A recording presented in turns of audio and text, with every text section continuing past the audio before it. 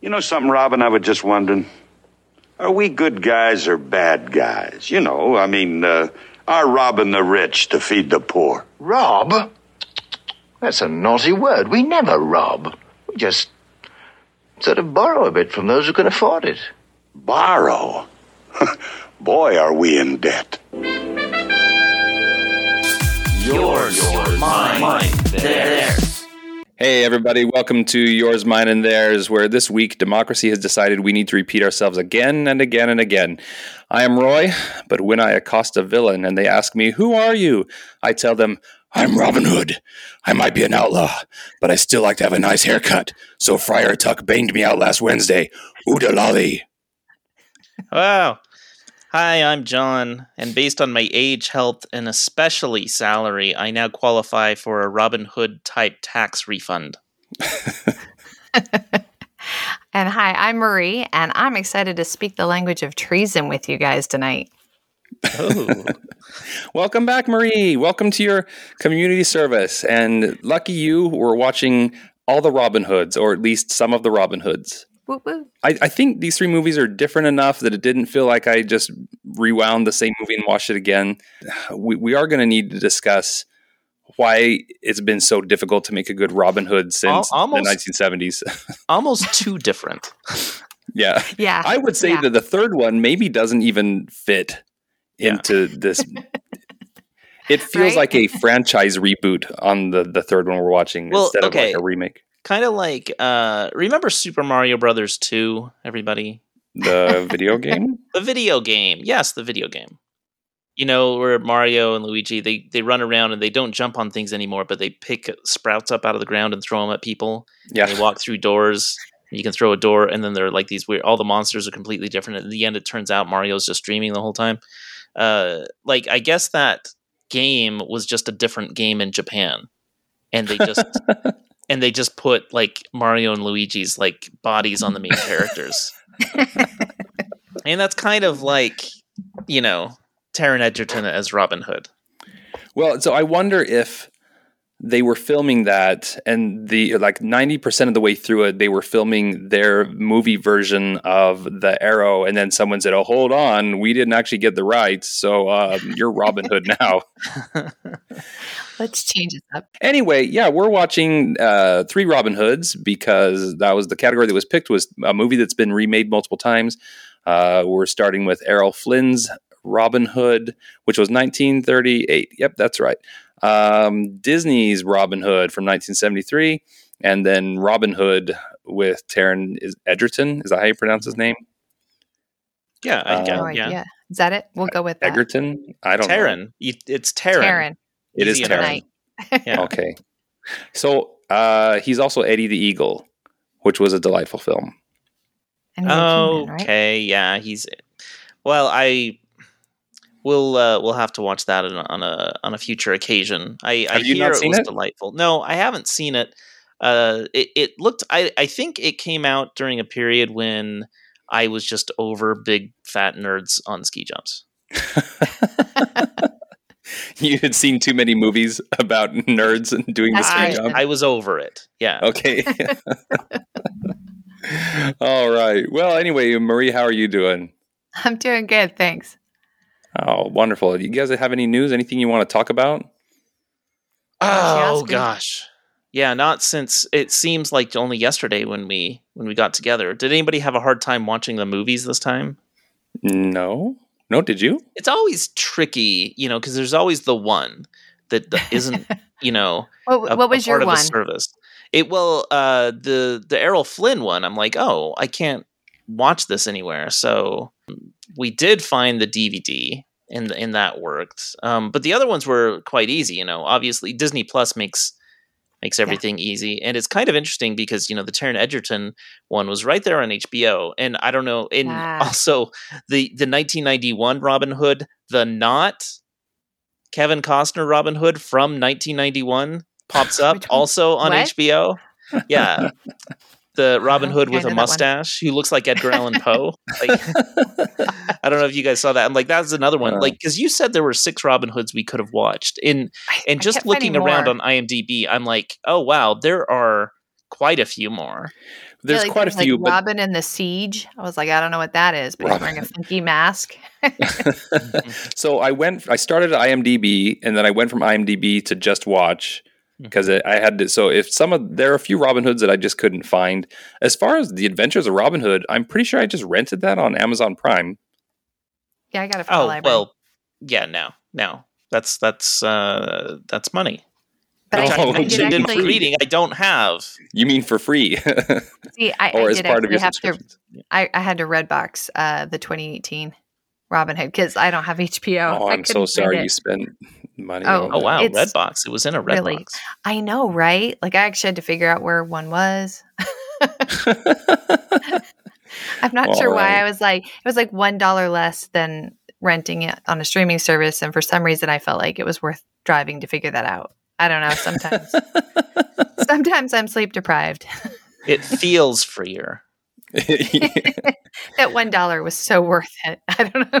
All right, ma'am. Well, Marie, if you would like to kick us off and take us to the Sherwood Forest with the Adventures of Robin Hood. Yeah, I will start off with what is just FYI the most accurate of the Robin Hoods that we watched because it's the closest to the ballads.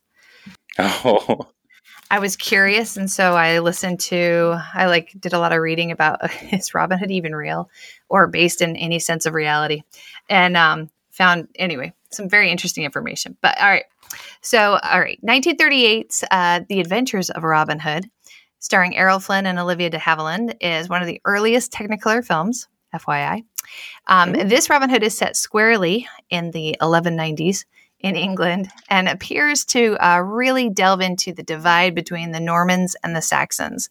Yes. The problem with this is the Normans, by the way, conquered in 1066. It's kind of got that massive tapestry. It's pretty famous. So 100 years later, there really is not the disconnect that they're really pushing in this movie.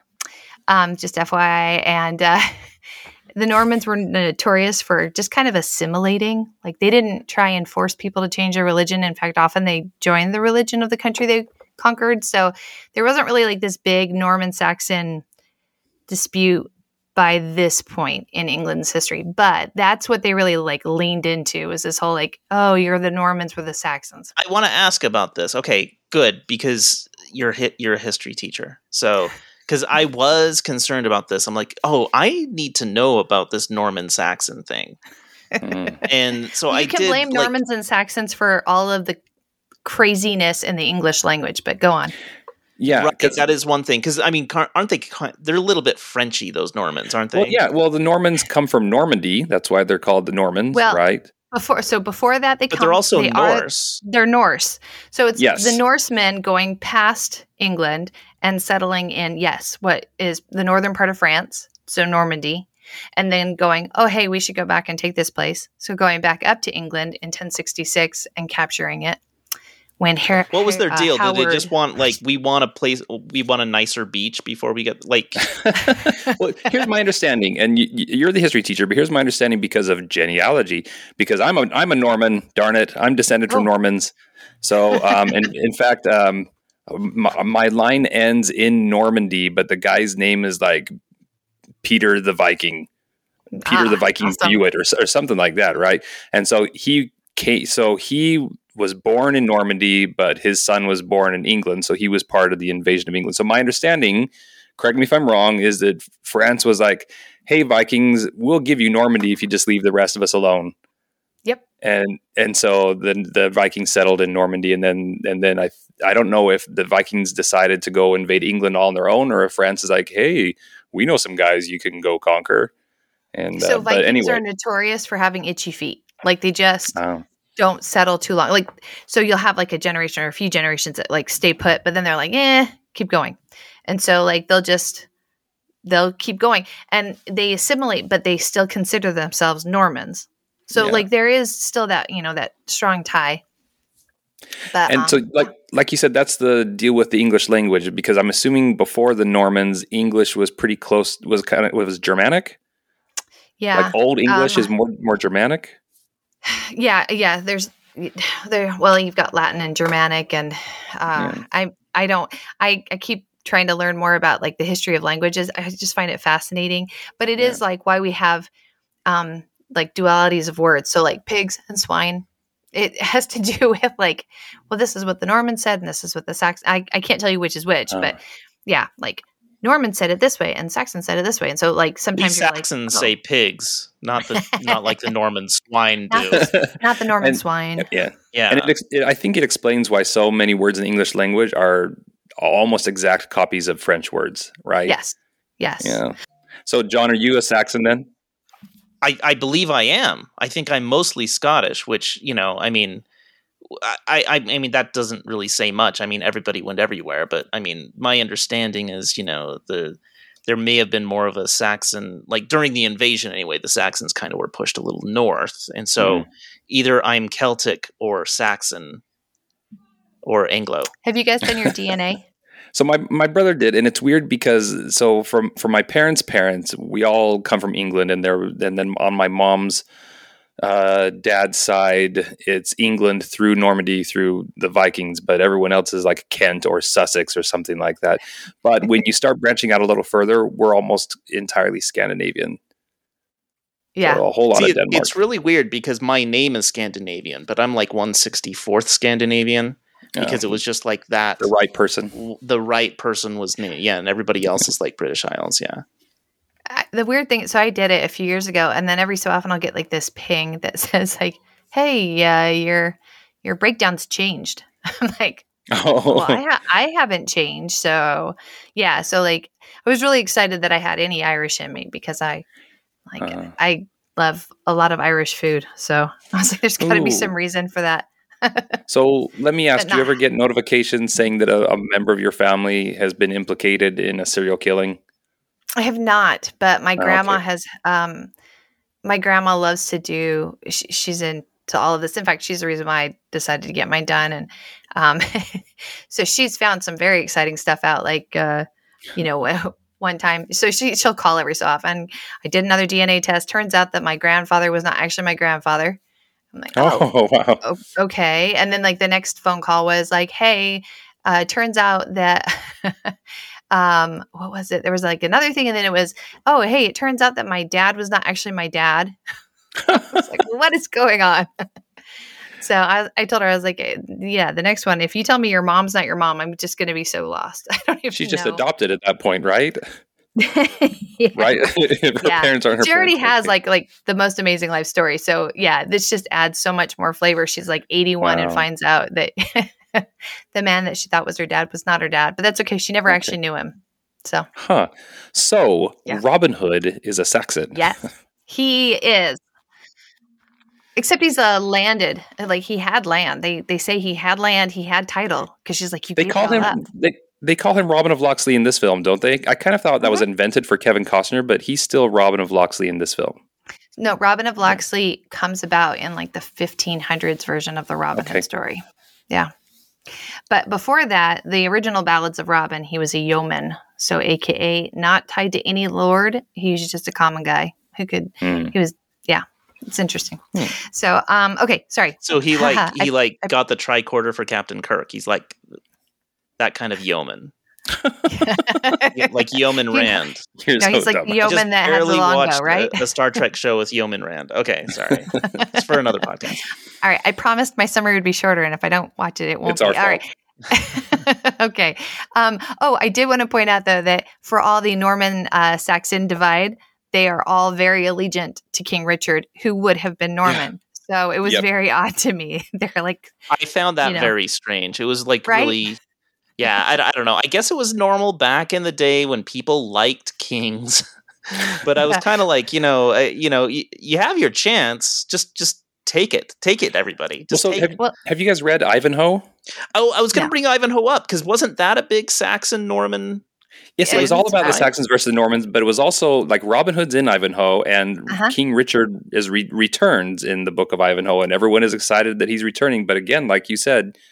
He's a Norman. He's also not this wonderful, gallant guy, by the way. I really went down the rabbit hole because I was like, wait, hold on. Tell me more about King Richard. Like, he is based in reality, right? So, I was learning more about him because I used to tell my kids when I was a history teacher, I was like, the thing about history is that the more you learn, the more you realize you really don't know anything. Like there's just so much to it because, you can study like a battle, but unless you're studying it from every side, you're not getting the full picture. So, I was very quick to admit to the kids, I'm happy to do the research and I'm quick. I love to research it. I love to learn things and I know a very like base level, but I would have kids who'd come up and they'd say, "Hey, let's talk about World War II machinery." I'm like, "Yeah, you tell me," because I don't know it all. So I was definitely not the omniscient teacher. Yeah, based on these three movies, if there's one thing I absolutely know for certain in the history of England is that because everybody talks about it all the time, is that King Richard was a really, really great guy. I'm basing that He was on not. character witness. Now, that's From what the I know. movies. Marie, you're just one person, but there were hundreds of characters who told In me the that King movies. Richard is like the best. The best. So I will say, like the Crusades were just super, super awful, right? Mm-hmm. Well, yeah. And so that's why, like when you hear stuff from the Middle East, they like to refer to the West as like the Zionist Crusaders, right? Because maybe we've forgotten about the Crusades because for us it's just a thing that happened in the Robin Hood movies. But for the people in the Middle East, the Crusade is like it happened yesterday. Like that's still a really big deal. Yeah. And interestingly, so this is based in fact. Richard the Lionhearted got his Lionhearted moniker because of the way he dealt with barons after he tried to uprise against his father. And his punishment was when his dad beat him and his brothers, because they have a very interesting story. Richard's mom, convinced she was mad at her husband, and there was a lot going on. Anyway, the sons all get together and they try and overthrow their dad, because that happens in monarchies. And when Richard realized the writing on the wall and he was going to lose, he went to his dad. "I'm so sorry. I love you. I want to, don't kill me." And his dad's like, apparently there's a lot of things that could go into what they think may have been said, but they do know he was told as his punishment, "Yes, I take you back. I forgive you." Except that there's one story where apparently the dad leaned in and was like, "I need you to know that I will pray to God that I have lived long enough to seek vengeance on you." Like, he's pretty brutal. But then he tells Richard, "Okay, but you have to go to all the barons," because he had convinced all these barons where he lived to help, support this uprising against his dad, Henry. And he had to go back and punish them, and like had a list of like, okay, so this guy, you're going to just punish him, but this guy, you're actually going to completely demolish his castle. Like he loses it all. And so like, these are all his friends. So like, it's like, you got your friends to go try and fight me. Your punishment is now you have to go and wreck their lives. And then while he was doing it, to prove like he was like all in, he apparently was horrible to women. And so that's where the whole Lionhearted nickname came from. Like he got it from, but it's Lionheart funny because it's because he was so brutal. Women?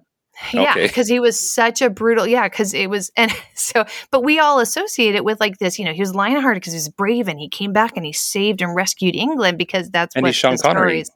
Yeah, well, actually, that does kind of fit the behavior of the women. And he's Peter Ustinov. If you like Sean Connery, don't watch his interview with Barbara Walters. That's all I'm saying. Like, you may think less of We'll him. put a link to that in the show notes. All right. Oh Okay. man. Back Hold to the on. movie. Going back. Okay. Hold on. Where was I? Okay. Robin Hood does not appear to have gone to the Crusades in this one, but rather stayed home to fight the injustice that was put on his fellow Saxons. Prince John, who is played really well by Claude Rains. I love Claude Rains in this movie. He's so good. He's so good. He plays like such a strong Prince John, which you don't always see. But like this Prince John is like, he seems noble. He seems like, yeah, I'm going to take over. I'm going to be king. Like he has this bravado. And I love at the end when he's surrounded, he's so short compared to all the guys. And I don't know if they played with it to make him look shorter or if he really was just legitimately shorter than all of those guys. But he looks so dwarfed in that closing scene. Anyway, so Prince John, who is coming from London to Nottingham, after he's like got the good news that his brother had been kidnapped and there's a ransom on him. And so he's coming to Nottingham to collect taxes for the ransom. But really, he's just plotting with Guy Gisborne to plunder the plum that is the Nottinghamshire with nothing but bravado from the Sheriff of Nottingham, because this is like the lamest Sheriff of Nottingham you've ever seen. It is. Like, he's all talk. He's great. I would have done it. The movie shows Robin and his pal Will Scarlet. That my boys absolutely love that somehow Will Scarlet was the only one allowed to wear red. He wears the scarlet tights. Yeah. Well, he's like all in red when you first see him, and then later when they're all wearing like their matchy outfits, he's got like the red ruff and like the red hat still. Anyway, it's awesome. Robin and Will save this guy Much, who is in the early ballads of Robin Hood, by the way, from death because Much has shot a deer and he's going to lose his life because it's the deer of the kings. And so what you're seeing is Robin Hood and Will Scarlet kind of creating and gathering the merry men, right? So they gather Much. It wasn't hard. Much basically devotes his like, you saved my life. I would happily follow you to the ends of the earth. Now, Little John, they meet Little John on a log, which is actually in the ballads, but it's funny that that Little John, he's like, you can't fight me. You've got a bow. That's not fair. And he's like, well, give me a minute. I'll get a staff. So he carves one. Little John just waits. Like, I'll just wait here. Yeah, I got nothing else to do. It's like, this is weird. Oh yeah, Robin just whittling his staff. I know, you see him like rip the leaves off. I question the fairness of like him having a bow when he's like less than 2 feet away from him.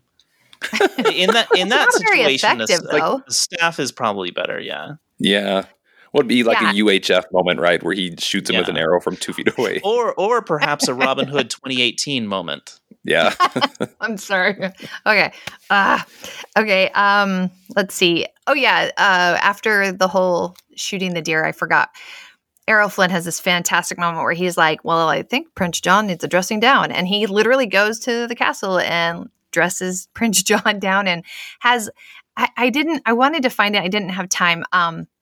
But he has a speech in there when John's like, well, what are your plans? And he's like, I'm going to do this and I'm going to do this and I'm going to create an uprising and we're going to take you down because you're not the rightful king and you're acting like it. Like, he has this beautiful speech to Prince John of like, I don't care that I am completely surrounded. My boys were like, he's kind of stupid. Why is he doing this? I was like, no, he's really brave. They're like, or and stupid. What an entrance. He comes in with the deer and he attacks the guards with the deer. Yeah. He uses the deer as a freaking weapon. And then like, boom, boom, here you go. Yep. Yeah, but it seemed really similar. It reminded me of in The Princess Bride when he's oh, come on, the guy whose name right out the Fezzik? Inigo Montoya. No, the main. As you wish, that guy Wesley. Thank you. When Wesley is telling the prince what he's going to Humperdinck, yeah. Yes, Prince Humperdinck, like no to the pain. That whole like, I'm going to tell you what I'm going to do to you. So I was like, that's very interesting. Let's see. So they've collected Much. They've collected Little John. They've actually gone through and put out a notice and they're collecting basically all the merry men. Yeah. And once they've collected Friar Tuck to really, bring God into their group, the posse is now ready to really start thieving. And so that's when they make off with the ransom and the company that was accompanying the ransom, which included the sheriff, Sir Guy, and Marion. They swap clothes. They have like this big party. It's ruckus. And of course, then you have like the side wood of the down and depressed people. So it's like party over here, party poopers over there. But that is where Robin pleads his cause to Marion because she is not having any of him and he's trying to be as charming as possible because he just thinks she's so pretty. And she's like, ugh, Saxon, ugh. And then he's like, well, let me show you why I'm doing what I'm doing. And suddenly she's like, oh, you're such a great guy. And so they kind of fall in love. And so there's Much and her lady Bess. And then Marion and the crew are returned after the feast. And there is and then Prince John, well, actually, it's the sheriff who comes up with the bright idea to have the archery competition because he'll come. You can trap Robin Hood with this archery competition because he'll want to see Marion again. And he's right. I assume, is that in the ballads? The archery competition? Not in the original. So the ballads are, it's interesting. There's like early ballads from the 1100s that don't actually mention anyone except for Much, Robin Hood, and Will Scarlet, and Little John. But the 1500s where they like kind of it's the late 1500s around the time of Shakespeare. Suddenly all these ballads that people have been singing for hundreds of years. That's when they franchised the whole Robin Hood. That is. That's when they like 7 plays about Robin Hood come up, and suddenly you have Friar Tuck, and you have this lady Matilda who changes her name at the end of the play to Marion. And so like it starts fleshing out. And the early ballads, they talk about King Edward. And it's not until the 1500s that you get King Richard. So like this, it's interesting. There's like an evolution to Robin Hood. Marion's Lady in Waiting Bess, right? It's fantastic. I don't know if you are a fan of like early or like 30s, 40s horror, but she's in a ton of those, including she is with Claude Rains in The Invisible Man. And she's just kind of that goofy character actor. Yeah. I have not seen the movie. I saw that she was in that and I thought, oh, that's interesting. Yeah. She has a very, very, I could see why she would, because her face is very expressive. Yeah. Like when she's saying to Much, like, oh, you've never had a lady, you know, like that. And then she's like, you know. I think she's also in Christmas in Connecticut. Is she? Which you may or may not have seen, but I'm pretty sure she's in that. Yeah, I think she's okay. Then the guy who owns the farm, I think she's his kind of maid, I guess, or whatever you would call her, housekeeper. Housekeeper, yeah. Sure. Anyway. Yeah. All right. So then the quick sum up of the rest of those is our archery competition. Robin shows up. He wins, of course. And of course, he has the shooting the arrow that splits the arrow because that's amazing. And he's captured. And then Marion goes to Bess because Bess knows that she's seeing Much. And so Marion figures out how to go warn the men that he's going to be hung the next day. And so the men all come, and it's this great moment where like he sees all his men. He's like, yeah, I'm not dying today. Lots of weeping. I know. There's so much. Actually, we thought it was fantastic when the archery competition, Robin's there in his disguise, and he kept doing like weird eyes. Like he can anyway. His disguise is just goth Robin Hood too. But and the swagger, right? I'm just I'm a tinkerer with a swagger. Anyway, Robin who? I know. I don't even know this man. So yeah, he escapes, but then he immediately returns back to the castle to go tell Marion, "Thank you for saving my life," and professes love. And he overhears her asking Bess, like, "How do you know you're in love?" And and then he manipulates her and gets a kiss. But it's cute. The flirting is very cute. And then the bishop, the Bishop of Black Cannons runs into, what did I call them? I think I called them the Bejeweled League of Men. Because all of a sudden you come into this tavern and they're all in like jewel tone colors. Oh yeah, that's right. That's what I called them, the jewel tone crew. Anyway, the jewel tone robed crew. And of course it's Richard, and he has escaped and he's come back to England, but he's coming back quietly. And by the way, this is true. He didn't come back on a boat. He did come back as an overland, kind of discreetly. And there's a lot of question as to why you would have done that. But anyway, so that part is pretty accurate.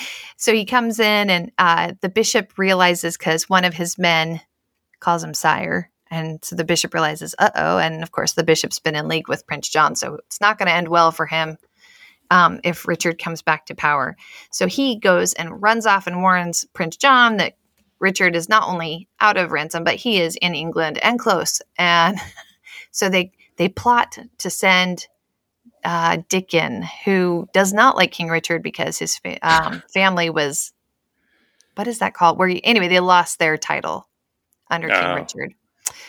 Maybe they were one of the barons. He may have strong feelings. King Richard was like, we don't want anyone named Baron Dickon. Yeah, it's embarrassing. It's embarrassing. Yeah, we can't go with this. Yeah. So Dickens is supposed to actually killed King Richard. Much is told about the thing, and he's supposed to go warn him. In the process, Marion gets busted by Guy Gisborne and arrested and is going to be hung. But she says, "You can't hang me because I'm the ward of the king, of King Richard." To which John says, "Well, when I am king, I can actually." And that's what's going to happen in 48 hours. And except that Much kills Dickon. And Robin Hood meets the Jewel Tone crew, not realizing it's the king. Because at this point, they're not wearing their Jewel Tone robes. They're wearing black robes. Because that's discreet. But they are still wearing their chainmail underneath everything. Because they trust no one. And cleanest. It's like the Red Wedding.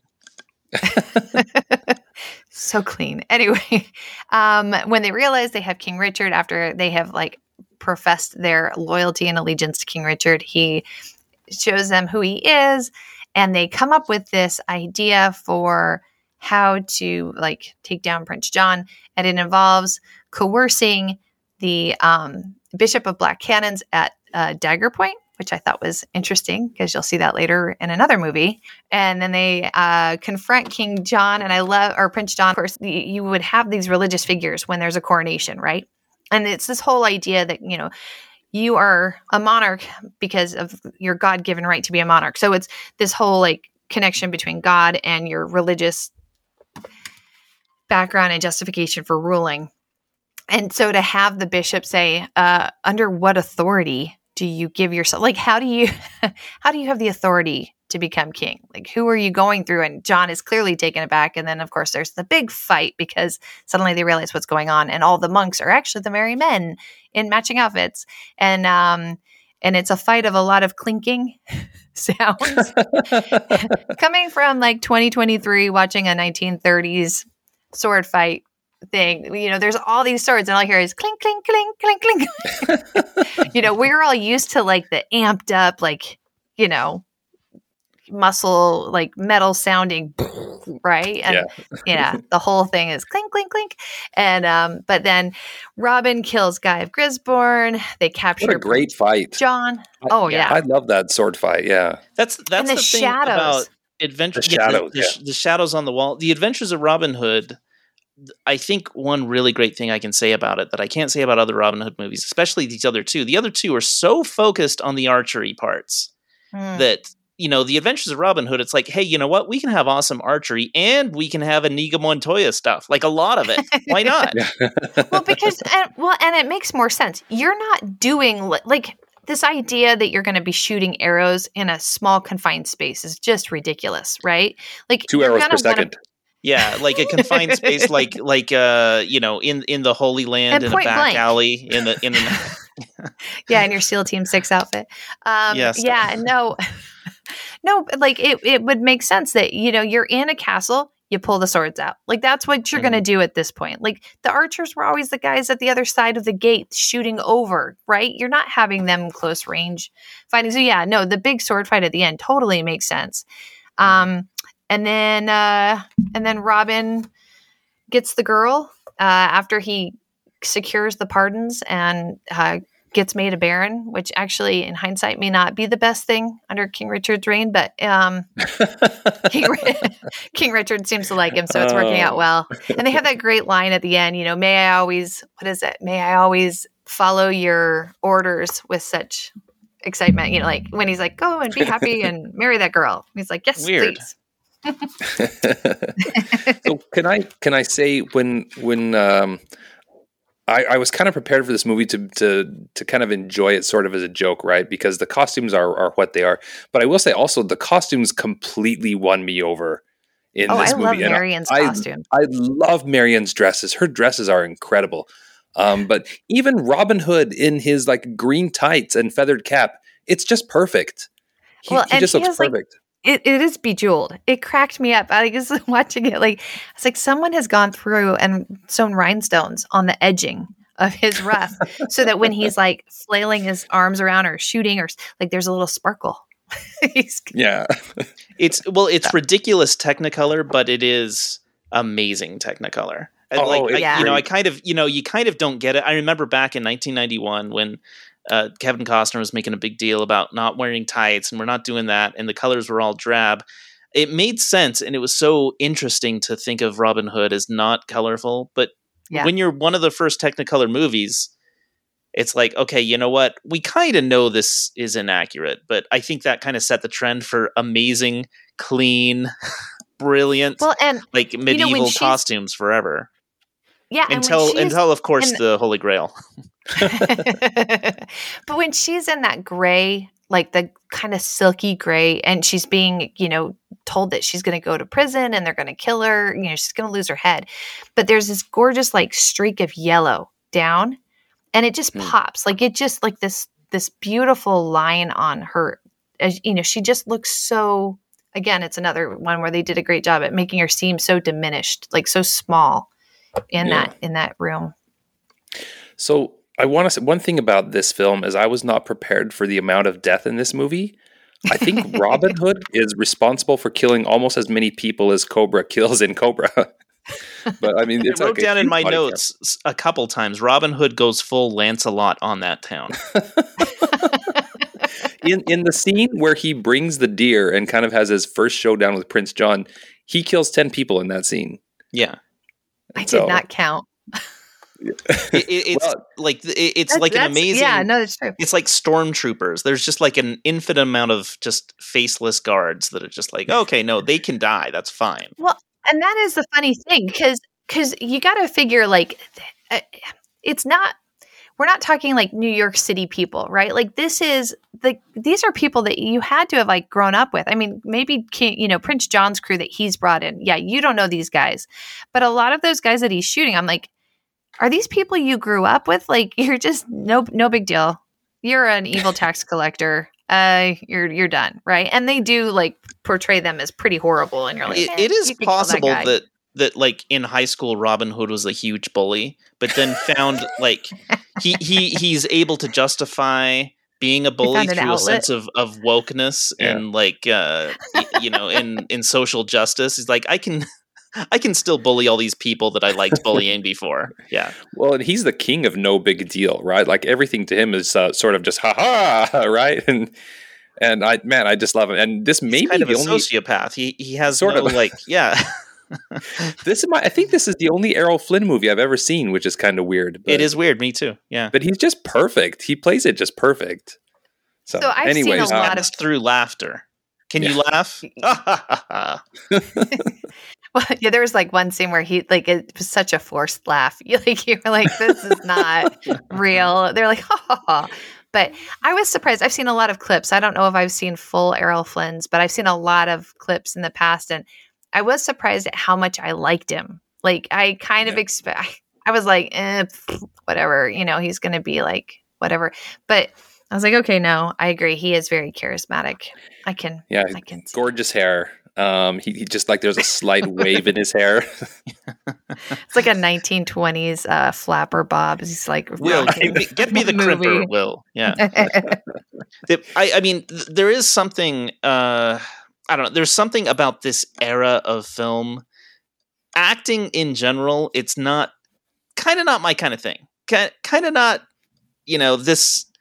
Sometimes it works really well, like with the Sheriff of Nottingham. It's like so weird and crazy that I like that. Most of the other ones I don't really care for. I think Olivia de Havilland is actually really great. I think she plays it down a lot more than everybody else. But did you notice who directed this? No, who directed it? Michael Curtiz, someone named Michael Curtiz. Okay. Of Casablanca fame. Oh, wow. Look at that. Yeah. Huh. Well, and the music is, so I went back to like my old, because it was driving me nuts, the whole Technicolor thing. Because I was like, this came out in 1938. Wizard of Oz comes out in 1939. Wizard of Oz is often hailed as like a prime example of like the move to Technicolor. But I was like, but this came out before Wizard of Oz. So why wouldn't we talk about the beautiful colors of this movie? Like it's so gorgeous. So anyway, I went back to like one of the only books I kept from college, the Oxford History of World Cinema. And then I was trying to find, I was looking specifically for the color side of it, but I came across this whole article talking about the composer that, because this actually won, I think this won best musical like the score won an Oscar. Really? Yeah. And it's actually in this in my book as an example of studio or of composers who were able to work within the studio system and still create like these amazing pieces. And so this movie was they had two ways of doing it. And one way was that they would write the music before the movie, and then they would kind of work the movie around the music. And then another was that they would do the movie, and this is how this one was done. They would do the movie, and then the composer had 3 weeks to get the music written, put together, and on. It just like blows my mind. And these studios apparently back then were putting out 30 to 50 movies a year. And to keep that in perspective, Warner Brother averages between 20 and 25 a year.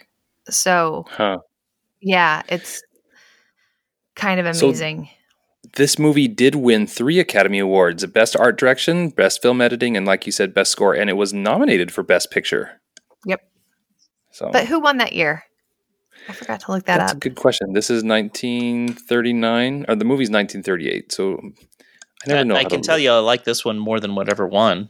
You may not. That may not be true. There's some good ones. Have you guys seen It Happen One Night? Sure. Was that this year? Sure. No. No, so I think Gone with the Wind was the year after, right? So it must be. I think so. 1938. The Life of Emile Zola. Nope. Oh, it sounds right. pretty good. And I've never seen it.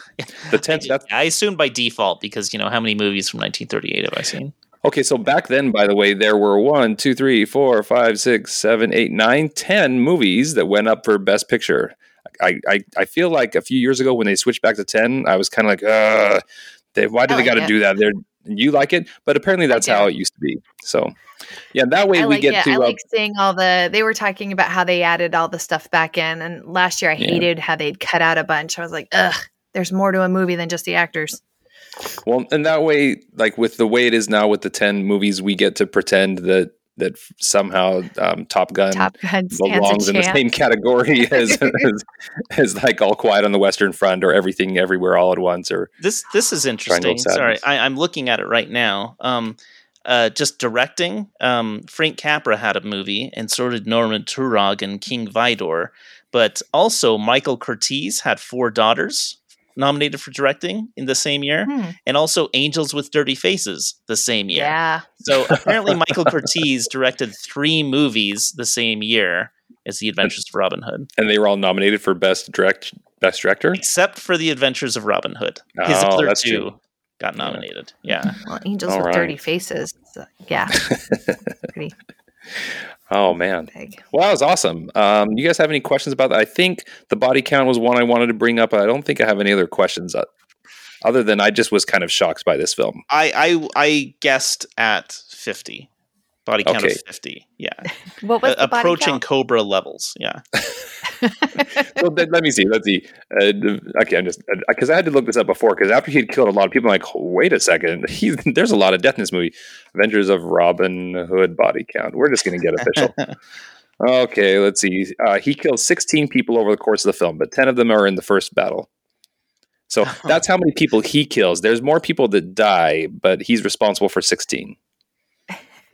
Anyway, okay. My first question is, like by today's standards, you know how we have like when you have to reset your password for, like your Hulu password or whatever, and it says this is a low strength password, this is a high strength password, and it says that.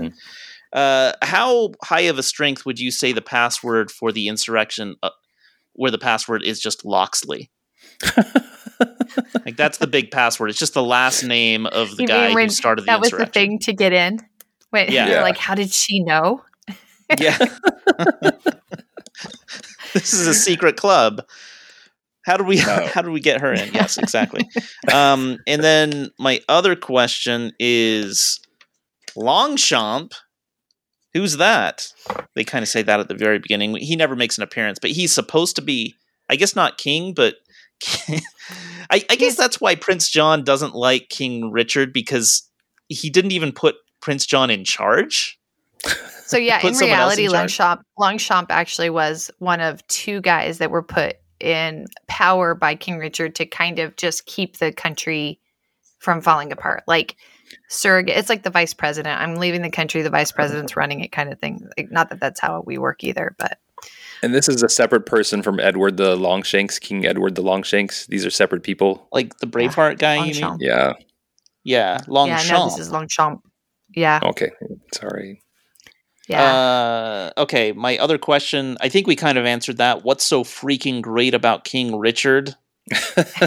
I wrote that down. He's got a great uniform. He wears the English national soccer jersey. So I was won over by that uniform. I will say that a really great book, if you have never read it, and that I loved when I was doing all my history teaching prep, was Lies My Teacher Told Me, another, and it's a long title, but the main, like, it's just called Lies My Teacher Told Me. Yeah. And it's all about, if you've never read it, it talks about like how we teach history wrong. There's a whole chapter that talks about like when we make men into godlike figures and why that's really bad. And we need to stop doing that. That's it's not lies, it's patriotic history. Which if you were patriotic, you'd be okay with that. Yeah. Dang it. Well, I am Miss America. I told you that last time. No, but yeah. I think what you see is we create like these kind of myths around people. And then unfortunately at the end of the day, they're still people. Right. Yeah. And so sometimes like when you find out that, maybe these godlike people were still human, or maybe sometimes deplorable, then what does that mean about the rest of their legacy? Like, how does that actually add into it, like figure into it? So it's an interesting question, right? And because I feel that way, like George Washington doesn't need to have never told a lie to have successfully gotten us through the Revolutionary War, right? I think he was. And he never said he did either. That was all done by a priest who was trying to teach morality to children. Like that's it, but that's exactly right. Like that's the kind of stuff that happens, Yeah. The only way to teach honesty is to lie about it. That's what I But it's not only that like he'd never told a lie thing, but like he was deplorable in a lot of ways, but he was also probably the only person that could have gotten us through the Revolutionary War. And I think there's lots of figures like that. Like we have Dr. Martin Luther King Jr., right, who had multiple affairs on his wife, but also the civil rights movement would not have had the result. Yeah, I mean, so he was the necessary person at that time, and he did incredible things while also making lots of human mistakes. And I hate it when we deify historical figures, and I hate the idea that history shouldn't make us unhappy or uncomfortable or like question the morality of our leaders, right? Right. And what does that tell children? Like, if you cannot be godlike and cannot be perfect at all times, then you really shouldn't try and like excel to these high offices. And, I think you two need to settle down. Find me a historical fact, one bad thing that Robin Hood did historically. Just find me one bad thing. He didn't exist. Well, those tights. Okay, no, my question, Maria, I have one more question for you. So when you said to your students, hey, you should read this book, Lies My Teachers Told Me, did any of them look at you and say, if you're lying, why should I read this book? That was one of those, I had like, we used to have to, well, they still do this and it's a great thing. In our homeroom time, the kids had to read for like 20 minutes. It was just read. And I would always have books on the shelf, but I would have books like Do Fish Drink Water? And the kids were like, what is this? But it was like weird, obscure things, or the Lowbrow book on history. And it was, some of the crazy stuff about history, but they would read it. Right. Because, and that was like, I would try and tell them, and I always had quotes on the wall that were right behind my desk. Things like, Winston Churchill has a lot of great history quotes. Like one of my favorites from him is, history will be kind to me, for I shall write it. And he did. Like language is just an army and a navy. Things like that. There's a lot of really good quotes that, it gets you thinking like, who's telling the story? What are they having to gain from it? And that is the interesting thing. So like the Robin Hood legend, It's, just that. It's a legend. There's not like a single person that you can, that from all the things I've been reading and listening to, there's not like a person that we can tie it to. But it does represent kind of the little man standing up for the other little men or other merry men against the establishment. But, it's like this idea of like, let's work together for the betterment of society. And so, I mean, there's good things that come out of it. Yeah. Well, do you have any questions that have not been answered about this film, Marie? I do. Does Robin always keep Will Scarlet as a musician? And really, the question I had later was that their way of being like, hey, this all came from ballads? Like this, he's writing the ballads where I wasn't sure. I thought it was interesting. So he's the bard. So he doesn't do any of the fighting. He's always off in the corner, just furiously writing stuff down. He's writing the songs that we're all going to sing. Yeah. And then I asked this earlier, but like, is life really that uneventful that Little John's like, yeah, sure, I'll wait here on this log, make a staff, let's have a fight. Well, and I assume that Little John's only job is to not let anyone cross that bridge. Even though the water looks like knee deep. Oh, do you think they just ran into each other? I thought he was just like walking, and he's like, "Oh, bridge." And instead of being like, "Hey, you go, I don't care," like they're like, "You're gonna have to move." No, you move. So they were just men. It was a whose quarterstaff is longer classic situation.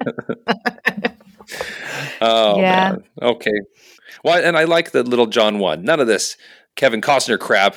Kevin Costner can't beat Little John at the bow staff. That's not how that works. So chalk one up for Little John.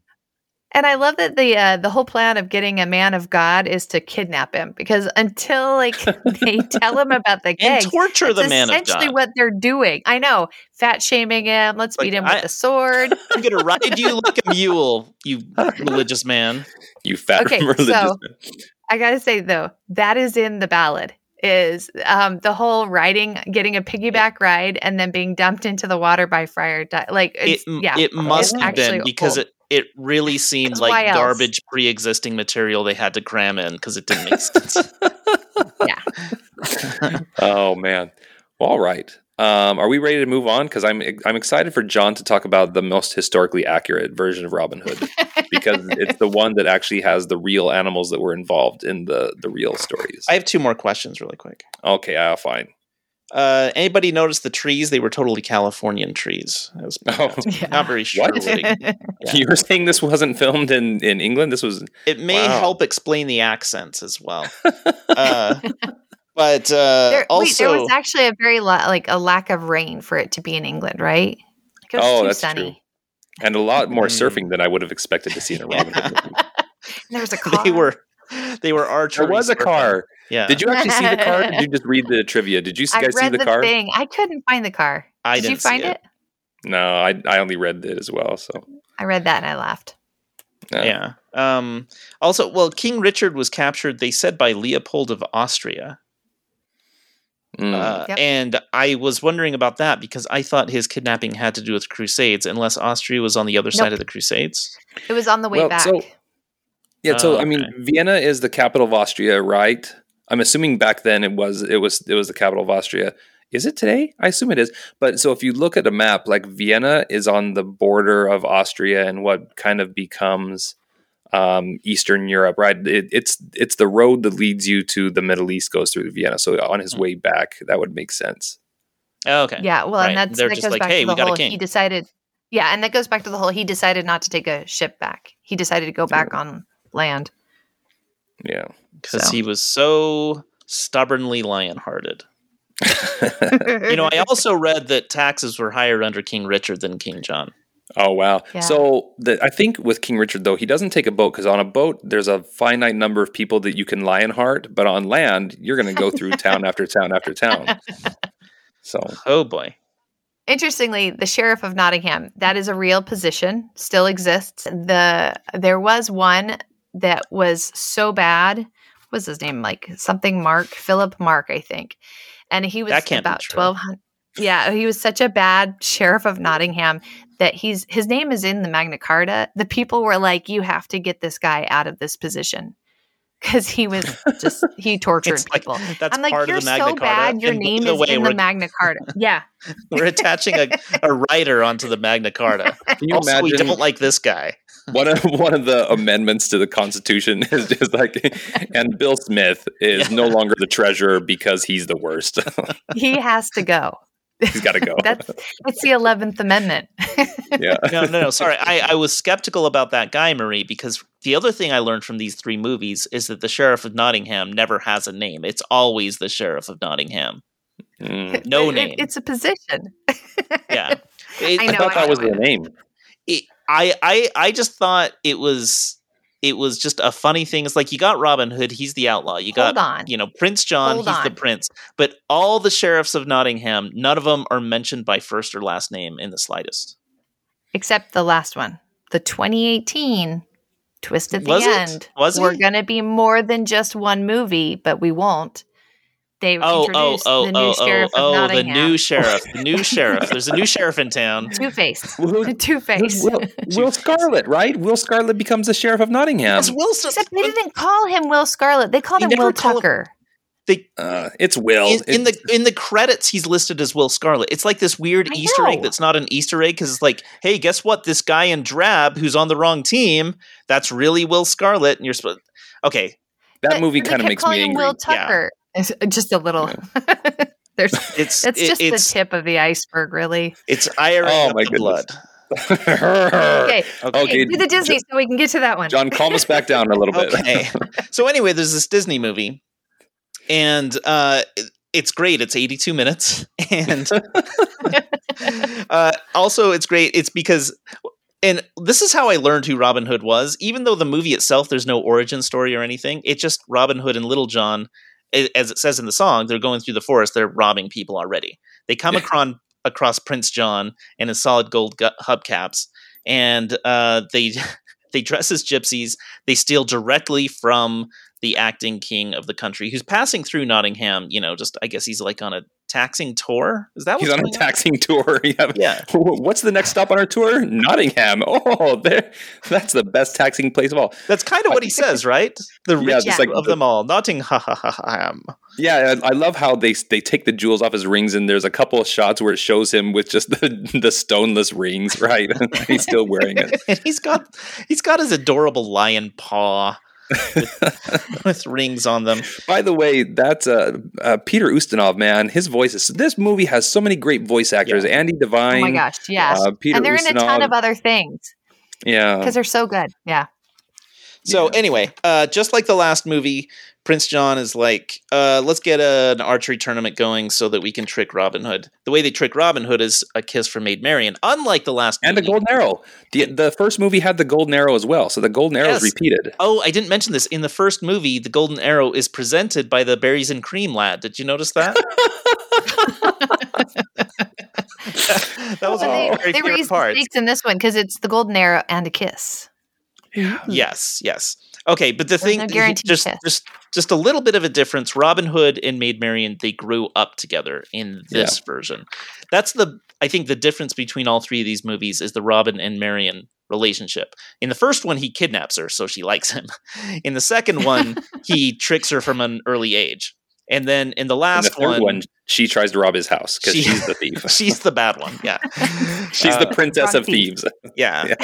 She's she's hanging out with an artless Will Scarlet, and she's looking for trouble. That's the last one. Okay. So anyway, he wins the tournament, obviously, and we can talk about how great of a shot that is, and it's so amazing because he shoots an arrow out of the sky and with another arrow. With another arrow to perfectly readjust its trajectory. Yes, and because it's not just that it nudges it in the right direction; it spins it 5 times. So the amount of math involved is just insane. Yeah. But Robin Hood is he's cosplaying as a stork, and they should have been tipped off. They're like there are no storks. Your legs are sticks, sir. Your legs are sticks. But it's kind of, storks can fly, first of all, right? They should have figured out Robin Hood was a stork. Anyway, then the last sequence of the movie. Oh, then Robin Hood meets up with Maid Marian. Their love is confirmed because they both independently of one another say, oh, is this person thinking of me? We were kids once, and I've been thinking about them this whole time. It's a lovely love story, and they have this fun little love song in the middle of the movie behind a waterfall, and Sherwood Forest is quite beautiful this time of year. So that's my wife's favorite Disney song of all any song in a Disney animated film. I think it's just called Love, and it's my wife's favorite. Yeah. Okay. Anyway, the Sheriff of Nottingham continues to tax people to this crazy amount, and the money isn't really going anywhere. All it does, just Prince John just sleeps with the money like Uncle Scrooge. So my understanding is the tax rate is 100%. That's what based on a birthday party I witnessed. Yeah. It's like, we're going to force this widow's mite out of you. Yeah. Okay, so anyway, Friar Tuck is this good clergyman, and he can't take it anymore, and so he uses his God-given right to, fight the police, and he does that, and then he's taken away, and so they're like, we're going to hang Friar Tuck, and that's going to lure Robin Hood to come save him, and it's a trap. But you know what? Robin Hood's better than all traps. He saves Friar Tuck. He starts the castle on fire. He escapes, and they all shoot him down. He breathes through a reed. Everything's okay. Oh, by the way, King Richard comes back, and then Robin and Marion get married. So, very quick. Not a lot happens. Yeah. Can I say? Maybe nothing you guys really happens that doesn't happen in the other movies. So maybe you guys will disagree with me, but because of this movie, I think I've decided that the fox is the sexiest of the woodland creatures. Yes. Oh, actually, you're right. Okay, one more thing about the movie. They're all animals. I forgot to mention that. It's a big part of the movie. It's by the way. Which I have a lot of questions about. Yeah. Yeah, and I mean the music's great, right? This is when the hippies decided to make a Disney movie, and this is it, right? You got some pretty great music. Half of them are hippies. That's my first big question, which is, what is it about Nottingham where like 30% of the people are, have these posh London accents, and then 70% of the people have Alabama accents? Maybe those are the Saxons. That's the Norman Saxon difference. It's the Normans and the Saxons. Yeah. You know what? That almost country bumpkin Saxons. Robin Hood does not have a Saxon accent. Some other questionable things. The Rabbit family, the mom has a British accent. All the children have Alabama accents. So I don't know how it's chosen. Yeah, I think she has. Isn't that the same actress? I think she voiced the rabbit, and then also didn't she do the church mouse? Oh, I think you're right. Sounds like it. Yeah. I think she did both.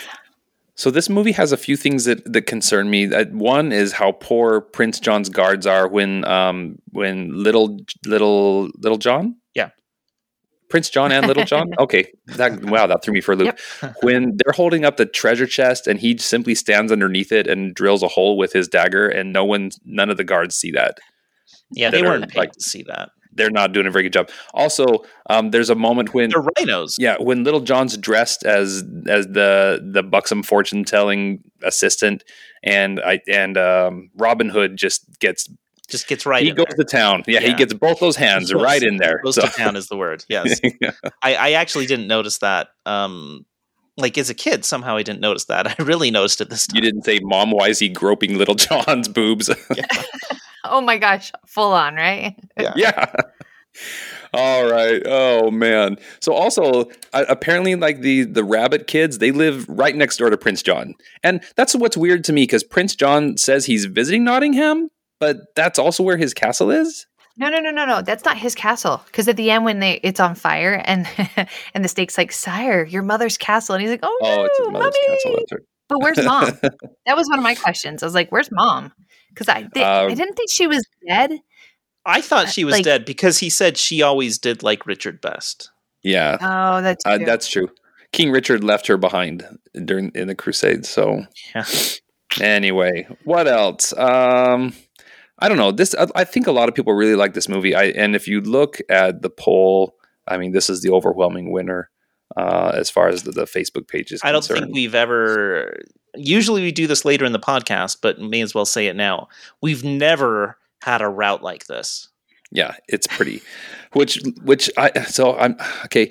I also feel like of the 3 movies that we polled and that we watched, we may be the only ones that watched anything other than the Disney movie. Well, That's or possible. I don't know how many people would have watched the 1938, but I wouldn't be surprised if people watched the 2018 and went, "What? Wait, what?"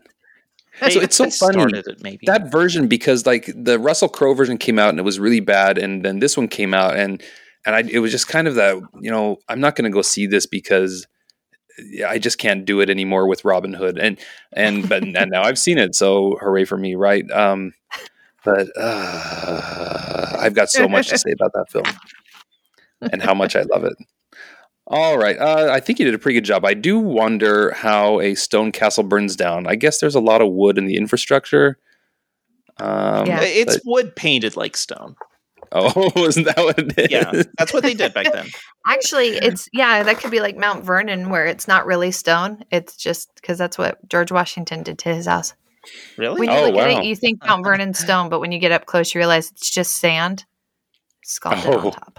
Oh, okay. Okay. So King Richard is voiced by Peter Ustinov. So Prince John and King Richard are the same person. Dang it. One's just a little less Supposed to whiny, say I that guess. I put that as one of my didn't- awards.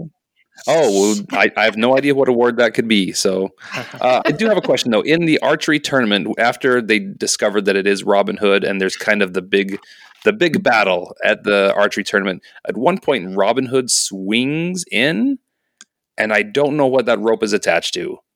I'm assuming Magic. a cloud. Oh, right. But didn't you feel like that was Because it's a giant field. yeah? Maybe it was another so- snake in a balloon in the air. Did you see someone? You know how like they'll do like historical inaccuracies and people will like make snarky remarks. Someone was like, they didn't have air flight. I was like, because the snake in the balloon, like they were getting. Oh, I geez.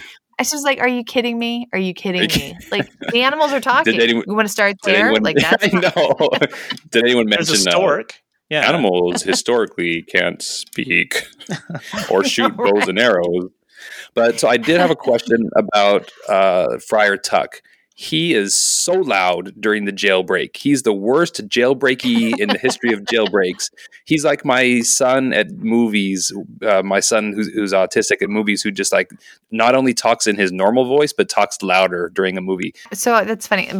One of my sons is autism, and when I ask him to whisper, he's like, "I am whispering." I'm like, "You're not whispering. No, you're not. No, you're You gotta whisper." Yeah, I Anyway. concept say theater voice, movie theater voice.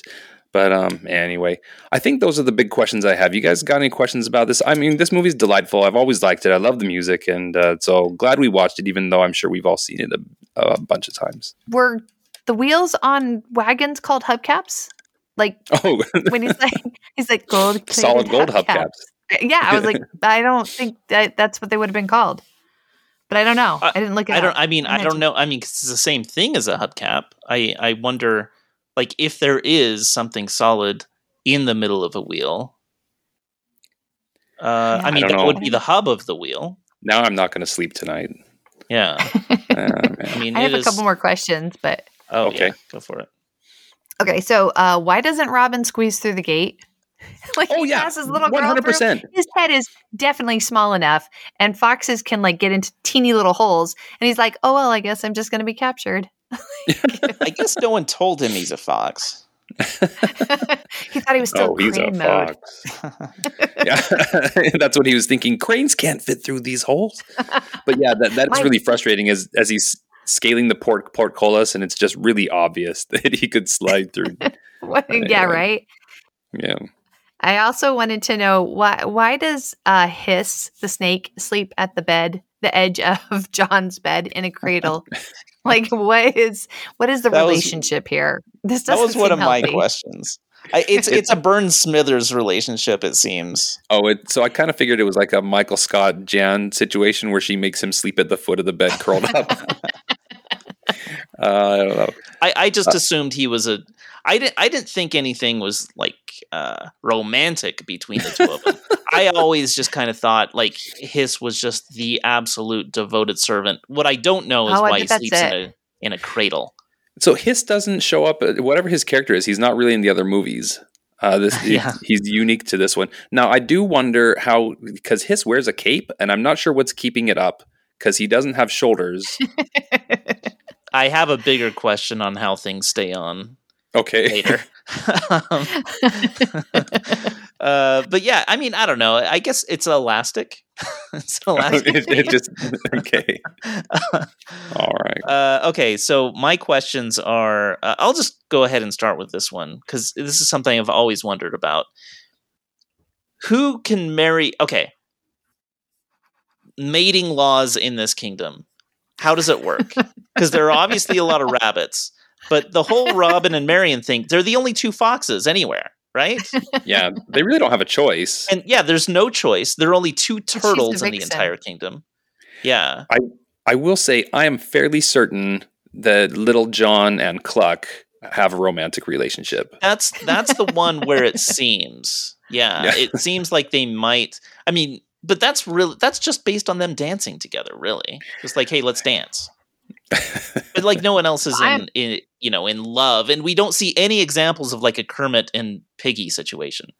Well, but I think that you're forgetting that this is the sequel to the Jungle Book, right? Because we have the vultures. This came after, and the vultures are in both. And I'm pretty sure Little John is like at least a cousin to Baloo. To Bagheera. No, Baloo. Yeah, you're right. Baloo, yeah. right? I was like watching it going. I was actually, this is sad. I was waiting for the funny conversation between the vultures, and then I went, "Oh no, that's Jungle Book." I'm thinking of a different one. Oh, what do you want to do? I don't know. What do you want to do? By the way, you know where that's from? The homage to the Beatles, right? No. Well, the haircuts, yeah. But that conversation comes from a movie called, John, help me out. Is it called Marty or Martin? Is it called Marty? Marty is the movie you're thinking of. It's with a Ernest movie Borgnine. I've never seen, and also I've never seen the Jungle Book, so I'm very lost. I always thought they were paying homage to A Hard Day's Night.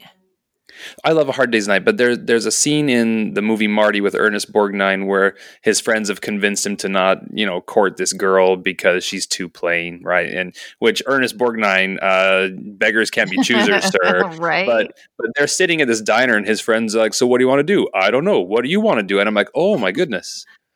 This is it. This is the scene from the Jungle Book. Go watch that. Yeah, it's a great movie, by the way. I kind of I've been looking for a reason to squeeze it into this podcast, but nothing's come up. Anyway, go watch that. So, is that it for Disney's Robin Hood? Which, by the way, to differentiate it, I'm calling that movie Disney's Robin Hood. That's what I did in my notes. Fine. Okay. Yeah, I mean, we got it. Keep in mind, there is The Adventures of Robin Hood that we could be using this whole time. Yes, but then I will refer to it as The Adventures of Robin Hood when we get to awards. Okay. And then the last one is just called 2018 The Inferior Robin Hood. The Inferior Robin. I don't know what you mean. Robin the Lesser. Are you guys ready? Robin. No, I'm not ready. Okay. You said, do you have any more questions? Then you went right into another question. Okay. So I have more questions. I have a lot more questions. Yeah. Okay. Okay. So first of all, the shuttlecock, the badminton shuttlecock, it went down Cluck's dress. She's a chicken with boobs. Right. I know. And actually that's another question. She's a saucy chick. Lady Cluck wears feathers over her underwear. I guess that's more of a statement than a question. But I just don't know how. Is it supposed to be like a petticoat sort of situation, but with her it's feathers? Right, but I mean, you think, that's her, her hindquarters, her flanks, but that gets pulled down, and so it's like it would seem that it's like underneath her feathers and her chicken skin, she has these boxers. Underneath all of that, it's underneath her chicken skin. Yeah, keeping it modest. Right. Okay. No. But my actual question is: the shuttlecock goes down Lady Cluck's dress, and she's like, "Where is it? Where is it?" And Maid Marian says, "Oh, it's behind you." And somehow the shuttlecock got way behind the arrow that had flown in. So I just don't know how. But wasn't she jumping around? Maybe in the vigorous shaking. It was like jumping, but it was like Reptevia during "If I Were a Rich Man" kind of shaking. I would like to see the physics involved of a shuttlecock going that far away when it should just drop May to I the ground. remind you, this is a movie with talking animals. My next question, how do the animals talk? Okay, no, actually, my real next question. That's a Merlin situation. That's like that scene in Shang-Chi when the guy's like, when he's talking about why he became an actor, and he makes the comment like, and then me mom told me that they weren't real apes, they were actors. And I thought, if they can teach apes to act, I could be an actor. And you're like, oh no. But yeah, no, seriously, some of the actors are speaking bunny and some of them are speaking turtle. Do they just understand each other? Okay, no, that's not my question. I'm sorry. No, how did Robin Hood use his stork hands? I think he's just really good. That's just something we were talking about while we were watching it. I want to think that the stork wings are mounted on sticks, and he's just manipulating these stork wings that are on the ends of sticks, and he's just gotten really good at that. Right, he's like pretty much master. got chopsticks at the end of his fingers. Yes. Arrows. It's really amazing. That's his real Okay. talent right there. No, but my real question is, what kind of deal did Nutsy and Trigger make at the end of the movie? Because they pretty much, I think Nutsy and Trigger turned in the sheriff and Hiss and Prince John because they weren't in the They're prison still at the the end. guards. Yeah, they're still the guards. They're not They're the in prison guards to themselves. whoever the king is. It just happens to be Richard again. Yeah, I think they cut a deal. I don't think they're that smart. The first time Yeah. that the sheriff called Nutsy, I was like, what is his name? I'm like, because I didn't hear it right. I was like, what? Yeah. Okay, those are all my Oh, Trigger. questions. I'm fully satisfied. Okay. All right. I have no idea how to do this. This is how I'm going to begin. Okay. Apparently, shooting an arrow from a bow, you can do it twice as fast if every time you do a new arrow, you switch sides of the bow, which makes zero sense. It seems like that would be even slower. It'd be even slower. But apparently also if your bow has like a brass knuckles where you hold it, that also vastly increases the speed. So those are some important things to know about. This movie's really bad. Essentially, because my understanding was this was supposed to be a franchise, right? I mean, it ends setting up a sequel. I didn't think it was supposed to be a franchise. At the end, I was like, are they kidding me? Yeah, I know. No, And- 100% they planned a franchise. I watched the extras because when I was done, I was like, someone needs to explain some things to me. There better be answers on these extras. I am mad. Well, and every time I go on IMDb to like look up information, it immediately pulls up the interview with Jamie Foxx and Taron Egerton, where they're so excited about this new modern take on Robin Hood. And I don't know how I feel about these actors who try so hard to sell a movie that's maybe not the best, because I guarantee you by now, Maybe Jamie you Foxx should appreciate their craft more, realizing what they're doing in that situation. maybe- No, if you watch the extras, they are not alone. Every single person that they talked to, so they like had directors. Like I watched probably as much in extras as I watched on the movie because I was like, what the heck? And every single one, they're like, I saw the concept and I thought it was masterful. I loved where they were going with this. I was so excited to put my piece of it. And like, they are all 100% in. They're like, and they keep saying through the extras, they're like, we're so excited, and, God willing, we get that second one going and we can't wait for this to, go into a second and a third. And I was like, oh, spare me. Well, I get it, though. When your movie costs $100 million to make, and when what you pull in at the box office amounts to, they actually made 86 million worldwide. That's astonishing to me. But in the United States, they only made 30 million. I'm astonished that they made back 30 million. I'm not. No. All of this First weekend. makes total sense because all the people who went and saw it, they were like us. They didn't know, I knew it was going to be bad. How could you watch that trailer and not know this was going to be a heaping pile of? I'm sorry. I feel like I'm tipping my hand on my rankings here. You definitely are. I mean, I think you're old and Okay. and unhip. No, but that is just a fact. But I mean, it is just kind of like it's like a Transformers movie or a Michael Bay movie. It's another one of these movies that we don't really like. It's like Assassin's Creed. Remember that one? Oh my gosh, this is slightly better than Assassin's Creed. So, Yeah. but this movie, I guess it's the Michael Bay Transformers version of Robin Hood. I guess that makes sense. Well, wait, before you start, I do want to point out that I did not like this movie. I'm not defending it, but you picked it. Whatever. How many times have you watched picked it, buddy? I did pick it because the only thing that makes me happy is making you watch movies you don't like. Okay. And I feel like it was a pretty safe bet here. But what I didn't know is that there's like a heavy, like I can tell they're doing something that they thought was heavy deep, and they did not execute it very well because, this is a decade after, and we're pulling out of Afghanistan, we're doing all these things, but they wanted to make it very clear that they wanted to, I think they wanted to make it clear that they wanted to go back to the Crusades and relate it to some of the same friction that the Western world has with the Arabic world today. And that's exactly what they say in the extras. I mean, they make no bones about it. They're like, the whole point of this is to take modern themes, because guess what? These themes were existing then and they exist now. And I think those modern themes do exist. Shake it up.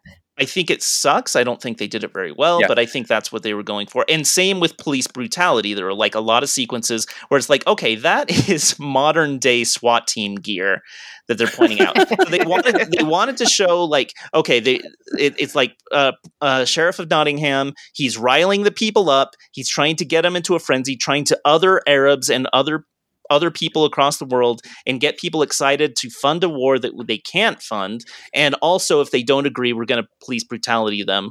And that's all relevant stuff that is happening today. And if you're going to take big swings like that, you got to pull it off. They didn't pull it off. It sucked. Okay. And they're trying to pull in case you're not sure who the working class is, they're the ones that work the mines. They're the working class. The mines of Nottingham. What are the mines of What's in the mines? What are they mining? What are they mining? They never say. They're mining wood from the Sherwood Forest. It's There's so much explosion. There's like just random explosions everywhere. They're like, there's the daily fire methane. At 3. They're mining for methane pockets. Yeah. So this movie does really address how awful the Crusades were for a solid 30 seconds, and I really applaud them for that, and that was great. The problem with this movie is they basically are trying to turn this into a superhero franchise with Robin Hood as our superhero. Like, I mean, this movie, and I'm kind of stealing from the Honest trailers, but this movie really is the worst Batman movie I've ever seen. I did not make that connection until I saw that. I was like, oh yes. Yeah. So even before the Honest trailers, I saw the Honest trailers, but even before that, I thought they're trying to do a superhero franchise here. They're trying to, Robin Hood, he's good fodder for a superhero movie, but he's not, right? And his disguise is not great. But like you said, it's. Well, and they had the answer to like the big, the big Hawkeye dilemma. The Hawkeye dilemma is that he's just not cool, right? He's shooting arrows. Everyone else has like way cooler things going on in Avengers, right? And so they're like, ooh, the answer is explosive arrows, even though we have no answer as to why they're explosive. But they take out stone. Like it doesn't make sense. Much sharper. Oh my gosh. Yeah. But so the problem obviously is that you already have the TV show The Arrow, which I think is pretty mediocre, and then like you said, Hawkeye already exists as a bow and arrow kind of guy. But he's wearing the Arrow's uniform, isn't he? He's wearing the Arrow's uniform. This is the movie version of the Arrow, and he's called Robin Hood. And everyone's wardrobe in this is awful. Everyone has an awful wardrobe, and I have no idea what they're trying to do with the sheriff. With there's an answer for that. Can I share the answer for that? Ben Mendelsohn? Julian Day was told. Yeah, so Julian Day is a costume designer. In fact, I actually wrote in my notes, Julian Day, you got some explaining to do, because I was like, what? So they had like a whole thing, and they were saying how when they were crafting this whole thing, they went to the production designer, they went to the costume designer, and they said they wanted it to feel like the clothes came off the runway because it was just stylish. And I was like, I'm sitting there with my son Joey, and I looked and I said, but it was just stupid. Like it just is stupid. Like nothing worked on it. Like, the whole point of having the party was so you could have as many people in like couture. And where were all the wealthy people outside of the party and church? You never see them any other time. Like the streets are empty. except for the mind. Like, it doesn't make any sense. And the first time that they show the Sheriff of Nottingham, that suit coat he wears is the worst piece of wardrobe I've seen in a movie. It's President, maybe ever. It's President Snow's suit from Hunger Games, I think. Right? It is. Oh my gosh, it's so bad. It's so bad. And so I understand, because I think I read a note that was similar to what you're talking about, where they wanted the wardrobe to look like the past, the present, and the future. Yes, I read that. Well, guess note, what? Yeah. Pick one of them. Pick one of them and do a good job. So this movie was so bad. But what I do appreciate, though, is you have Jamie Foxx, who is supposed to be kind of playing the stand-in for Little John. We do call him John. Mm-hmm. And he's the mentor. And this movie has a freaking training montage. I thought that was going to be your favorite part. I teed that up for you. You love training montages. I don't love this training montage. So, but man, I love the training montage because I wrote it down. I'm like, oh wow, I did think of you. I was like, oh, it's Rocky. Yeah.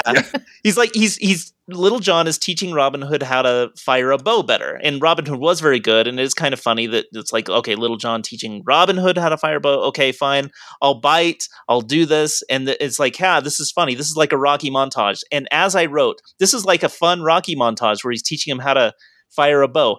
The next sequence, they're in sweatpants lifting weights. Like they're seriously lifting weights. I already wrote down it's a Rocky sequence, and they're actually taking it that far.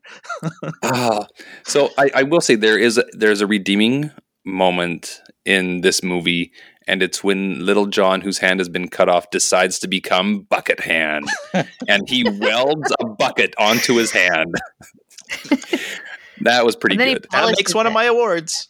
Yeah, so there's a moment, right, because we're talking about disguises where not Maid Marian, I guess Marian's like, hey, Robin, take off the stupid mask. And he's like, how did you know it was me? It's because it's the dumbest disguise that it's so bad, right? But also they set it up where like, okay, how are we going to defeat them? Because the cops, whatever, they outnumber us. We can't do this. And like, I have an idea. And I 100% believe they're setting us up where everyone is going to be dressed like Robin Hood, right? Everyone's going to be wearing a hood. They're going to do amigos. And I swear that didn't really materialize. Like, how was that? How was that? I mean, that's obviously what the script said. And that's obviously what was filmed, because why else would they put hoods everywhere for everybody to use? But then they didn't do it. They just put on their COVID masks before COVID. Also, why are they running away from a giant tipped over smelt that pours like 100 gallons of lava? I don't know about I don't know about you, but I would also run away from the smelt. Well, yeah. Oh man! And then one of the guys in the final scene who's supposed to be wearing a hood, because everyone's supposed to be wearing a hood or whatever, he just like brought his stocking cap from home. Like the extra is like, well, I'm not going to wear a hood. Here's what I brought. And no one noticed, I guess. This is from the present. Get used to it. Yeah. Okay. Anyway, Will Scarlet becomes the Sheriff of Nottingham because we're going to have a sequel, right? For 100%. There's a moment here towards the end where I think I commented, is this movie setting up for a sequel? Did they think this would be a franchise? And 100% that's the case. But now Will gets to wear the really bad suit coat. And that shows that he's the Sheriff of Nottingham. And he used to be a good guy. Now he's a bad guy. And he's a bad guy whose half of his face has been burnt off. That doesn't sound played by Aaron Eckhart. And he's played by Aaron. So Jamie Dornan? Yes. I actually really like him as an actor. He's and like 50 Shades of Grey. Yes, and he was in what was the Netflix thing he did with Gillian Anderson? Was it The Fall? Where he plays a serial killer. Okay. He's the hot guy in Barb and Star Go to Vista Del Mar. Oh, well, he's really good in The Fall. And actually I think he's a really good actor. Yeah. Anyway, the ending credits are really awful. It feels like Dick Tracy credits, kind of. Or that Dick Tracy credits or Marvel opening credits, right? The kind I think they're supposed to be like Outlaw, like you're seeing all their Outlaw posts. I don't know. It was just like Zorro or something. I want you to kind of go back. I know you're done summing up. This movie makes me so angry. But I thought the craziest part of the movie, I appreciate big swings and I appreciate divergence from the quote source material, even though the story of Robin Hood has been changed over thousands of years, or at least hundreds of years, and also in the last 100 years changed a lot, as we've experienced here. But the whole Maid Marian, because Robin Hood comes back from the Crusades after being drafted. I love the draft. He gets a draft notice. He gets a draft notice. Yeah, like, where they have the form letter, like with it's written in different ink where it says his name. Yeah, it'd be funny if it said your name here. Yeah, but he comes back after 4 years. The sheriff says that he's dead. For reasons. I guess the sheriff has no reason to say he's alive, so I guess that's fine. But Maid Marian goes ahead and marries Will Scarlet. And I don't know what, because they try to make Will Scarlet a bad guy because Maid Marian finds, you didn't mention this part. This is kind of interesting. Kind of. Where the sheriff and the church, they're taxing the people so heavily because they're actually going to send that money to the Arabs on the opposing force. Yeah, well, apparently they've been financing the Crusades, both sides. Yeah. So so they're financing both sides, so that they can continue taxing, I guess. But they also need to use all the tax money to keep financing. They say the whole point is so they're creating this crusade to take over from the king. Like, they do mention that, like, you see Robin's eyes get all big. Like, because they kind of do get. That's another like present day thing, the whole idea that, businesses want war in certain cases, because of funding and money swirling around and stuff like that. But Will Scarlet is like, okay, you found this information. I'm going to bring this to the sheriff. I'm going to do this. And she's like, no, you can't do this because I want to give it to Robin Hood. And he's the only inclination we have that Will Scarlet is a bad guy is when he says, he doesn't say, no, I need justice to be done. He's like, I've got a political career to think about. and that's kind of what makes him a bad guy, because, he's just this poor guy who wants to be mayor or something. He wants like a seat at the House. Yeah. And so that just kind of goes off the rails too much for Will Scarlet. Yeah. Will tries to champion the little people, but through politics, right? And there's the moment at the end where Robin Hood shows up and he takes off his mask and he's like, "It's actually me, Robin Hood." but Will Scarlet's like, "I have opposed everything you've done," and Robin Hood says, "I respect what you have done for these people. They need you. Now join me." And then at that moment, Will Scarlet's like, "Okay." Yeah, but it's Robin Hood and Marian who, Will Scarlet, like, he further turns bad. He really joins the dark side. Yeah. When after his sacrifice of his face, he looks up and he sees Robin. He now has two faces. That guy. Yeah. Well, now Robin and Marian are making out right in front of him. It hurts. Yeah. That's his wife. I have a couple questions. At one point, the sheriff of Nottingham, speaking Robin Hood, says he's going to drown him in a cage. And I don't know what that means. I guess if you're dunking the cage in water. Yeah. I just don't know how a cage inherently involves drowning. Oh yeah, no, that's how they would drown witches. They would like build a cage, throw them in a cage. Okay. And animals and stuff like that. All right. Yeah. There's a scene with Friar Tuck. I don't understand this at all, where Robin Hood says to Friar Tuck, "Do you trust me?" And he's like, "Yeah, of course I do." And then he pulls him into that room and he totally rats out Friar Tuck, and they almost kill him. And he needed a reason to go in. It was a reason to get in the room. Okay, that makes more sense. He was supposed to be in the room, and he's trying to gain their trust. And so, like, what better way to do it than to tell a truth? Because he did know that they stole the keys, right? Like, he knew he was going to be right. As much as I hated that movie, I get why he did what he did there. But okay, so later on, he told Friar Tuck, he's like, "That's the only way I could get you out of there."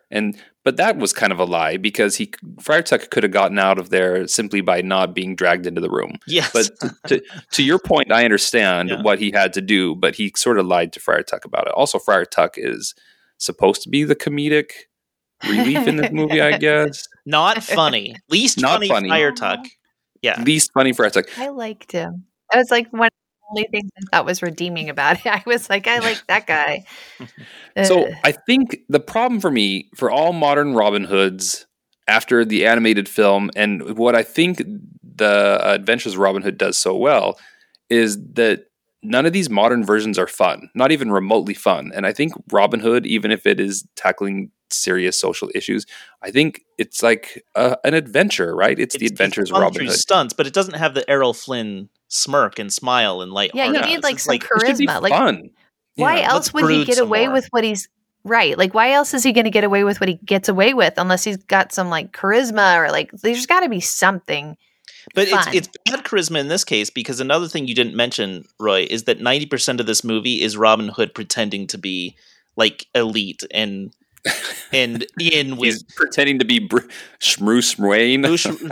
He's like because he's pretending to cuddle up with the sheriff of Nottingham and the rich people of the church to figure out where the money's going, you know. And so it's like this big whole. It's like I don't want to be one of them, those rich people, but it's like so we're forced to kind of watch his phony rich charisma. Also, I swear at one point when he's learning how to use the new bow, I think that John says, you're used to a rich person's bow, but this is a street bow. And I swear he uses the word street bow, but he probably doesn't. Oh, man. But this is a bow designed for firing down straight streets.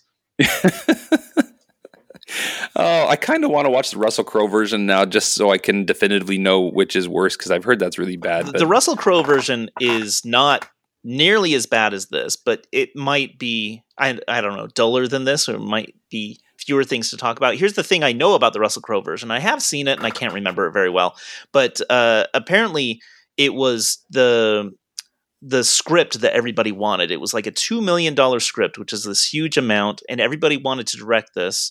And the script was from the point of view of the Sheriff of Nottingham, and he was kind of a good guy, but the plot of the movie is like, there's this terrorist, Robin Hood, and he doesn't know who it is, and so you never really see Robin Hood, and it's like switches points of view, and Sheriff is kind of a good guy trying to find this outlaw that he can't find. And it was like a twist on the whole genre, and everyone's like, oh, what a clever take on the story. And then when they gave it to Ridley Scott to direct it, he's like, no one wants to watch this. Let's just make another Robin Hood movie, and that's exactly what he did. I haven't seen it, but I was looking at the trailer, and it looks like Robin Hood meets Gladiator. Yes. Oh, man. All right. That's all I have to say about that film.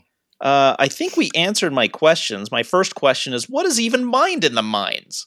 Oh, no. Here's my next question. I only have one. Do they? I don't think they it's just the a mines. video game cutscene. It's just, right, it's just mines underneath Nottingham, and that randomly explode. It doesn't show them pull anything out of the mines. It's just like, no, that's except where people live. Yeah, they're mining filth. Maybe it's like in Holy Grail, you know, and they're like, lots of mud over here. Yeah. Dennis. Okay, no. My other question is, how does the arrow that shoots Robin Hood in the heart give him extra powers? Was it radioactive? I think so. It was melted in the mines. I don't know. Yeah, it had been dipped in radioactive hood. Marion's accent was so faint at the beginning that later when we see Will, and she's with Will, I was like, wait, is she Irish? She's suddenly Irish. And then I looked it up and I was like, no, she actually is Irish. She always was Irish. I just didn't hear the accent. Well, okay. You know how Irish she is, right? The actress? The actress, Eve Hewson. She's the Irishest of all Irish people because whose daughter is she? I don't know. I don't know. Bono of U2. She's Bono's daughter, Eve Hewson. Yes. What? Wow. Yes. Oh. Well. So very Irish. Yeah. Yeah. She's in a great show called Bad Sisters. Katie and I watched Bad Sisters, and she's in that show. I saw that. Apple, I've been meaning to check it out. Pretty great. It's pretty great. She's good in it.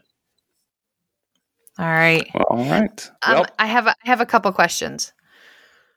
One is, what's Jamie Foxx's accent supposed to be that he tries for like 30 seconds and then drops the rest of the movie? Did anyone else? Jamie only Foxx has is it from America, enough. From what I understand. I know, but he only has the accent long enough to have the awkward, like, "What's your name?" conversation. Yeah. No, he passes as British through the entire movie. Yeah. So it doesn't make any sense. It reminded me of The Prince of Thieves, where Kevin Costner tried British for like the first minute of the movie, and then was like, "Nope, never mind. Nope." That's my other question, Marie. Are you still happy we didn't pick Prince of Thieves? No. It's like I watched this and I was like, I take it back. Turns out there's worse. I had no idea. Prince of Thieves could have been pretty fun. Yeah. I think Prince of Thieves is fun to talk about. Yeah. Yeah. No, there would have been a lot to talk about. I don't remember this movie coming out at all. Yeah, I know. And I know my life gets pretty hectic, like 2 sets of twins and they're all boys. Like it's nuts here. And there are years that I really don't remember very well. But like, I don't know. I don't remember trailers for this at all. I don't know. I got nothing. But I did have another question. What are the explosives in the arrows? Because they're breaking stone. They're like blowing things up. Right? So it's not the arrow, it's the shotgun mechanism in the street bow. That's like it's how hard he's shooting them. It's because it has brass knuckles. Brass knuckle power, yeah. Right. Yeah, I did write like what time period. I am so confused. I don't understand where I am. Like I was so and then here's a big one. So how many Moors, right? He's supposed to be Moorish. Or maybe I'm thinking of Prince of Thieves because that was their answer for Morgan Freeman is that he's a Moor, right? Yeah. So there's a scene when they're like doing the whole big he's trying to, what was it? He was trying to be noticed, right? And then his getaway driver is Little John, right? But he's trying to like sneak away. But every time you see him, he's with Little John. But Little John's also with Robin of Locksley. I'm like, how many other black men are in this town that apparently has no black men that they can't put together? Gee whiz. It's like Superman and the glasses, right? Like Little John is his glasses that now nobody knows who is Robin Hood, right? Like it does.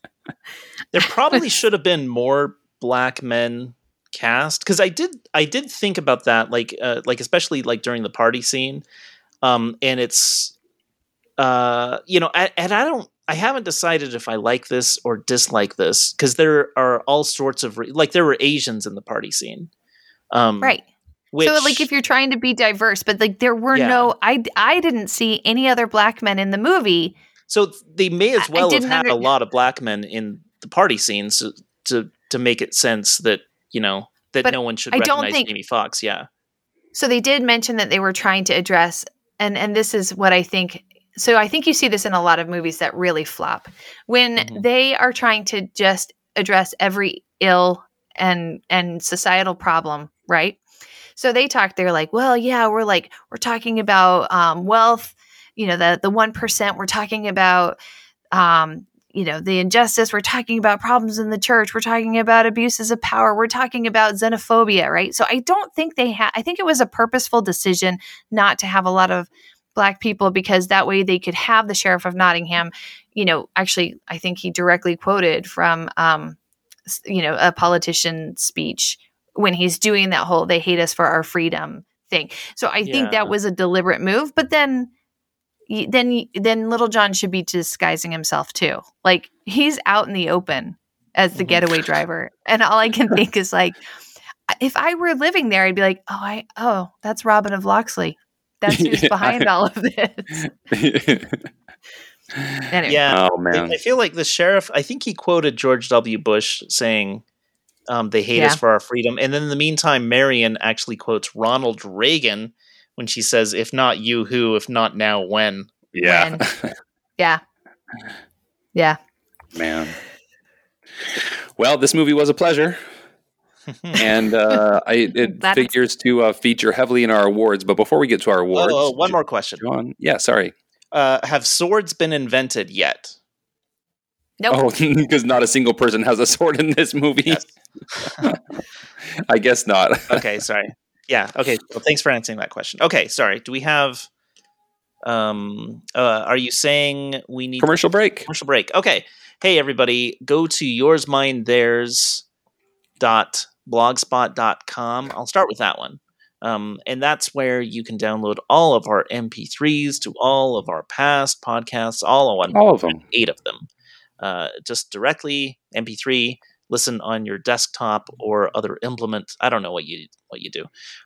Go ahead and send us an email at yoursminetheirs.podcast@gmail.com. We will definitely read that email. Go ahead and sign up on Apple Podcasts and also Stitcher, and also what's the big one? Oh yeah, Spotify. Give us high ratings there. Those are the most important places. And just a reminder that the highest listened to episode gets an award at the end of the year. So tell your friends all about this one. Tell them to listen on Spotify if possible, but also download the MP3, and then you will get the mug or whatever. Probably not a mug. Probably nothing. Okay, so let's see. Yeah. What else? 801-896 8483 I can't remember the number. Fine, I'll look it up. Fine. Give us. No, wait. Is there anything else I have to say? Is that all the stuff that I usually say? I think that's all the stuff. Well, Facebook. Go to Facebook. Go to Facebook and vote in the polls and watch Roy take notes, and also become friends with us. That's the best way you can, influence our direct lives by telling us what to watch, i.e., telling us to watch 3 or 6 Robin Hood movies. So, okay, so let's see. The number that you should call and leave a voicemail at is 801-896-4542. How can I forget that?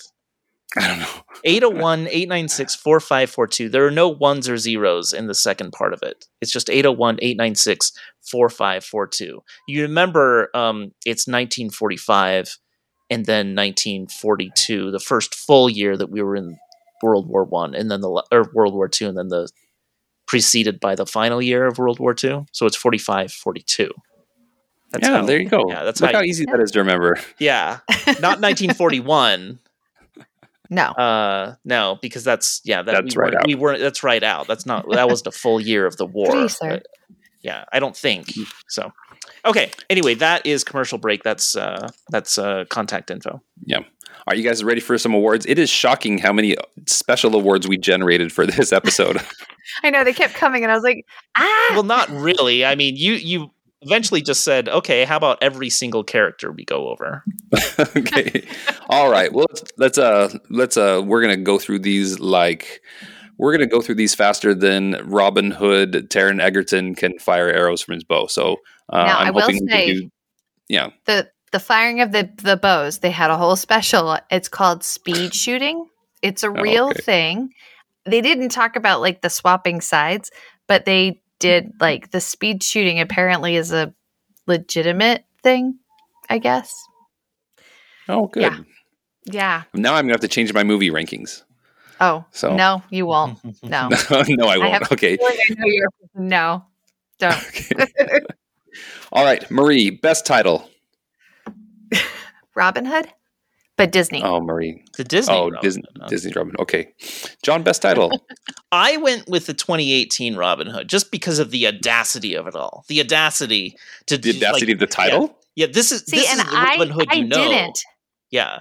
See, I didn't because I felt like it was misleading. It should have said something about like pre-Robin Hood or making of Robin Hood. Right. Like Robin Hood Year 1 or something. Or The Hood. I don't know. The Hood, Robin Hood, the prequel.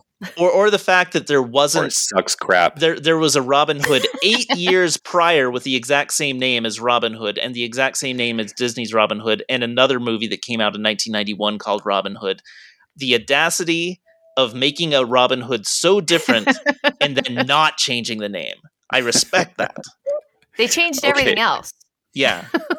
Well, I'm going to go with the one that's an adventure, I guess. The Adventures of Robin Hood, because it's different than the other two. So, all right, best movie poster. Which poster is best, John? Well, The Adventures of Robin Hood, because mostly for Errol Flynn and the biggest grin ever. It's a big grin. It's a really big grin. What do you think, Marie? I agree. I just love it looks timeless. It flows. I love it.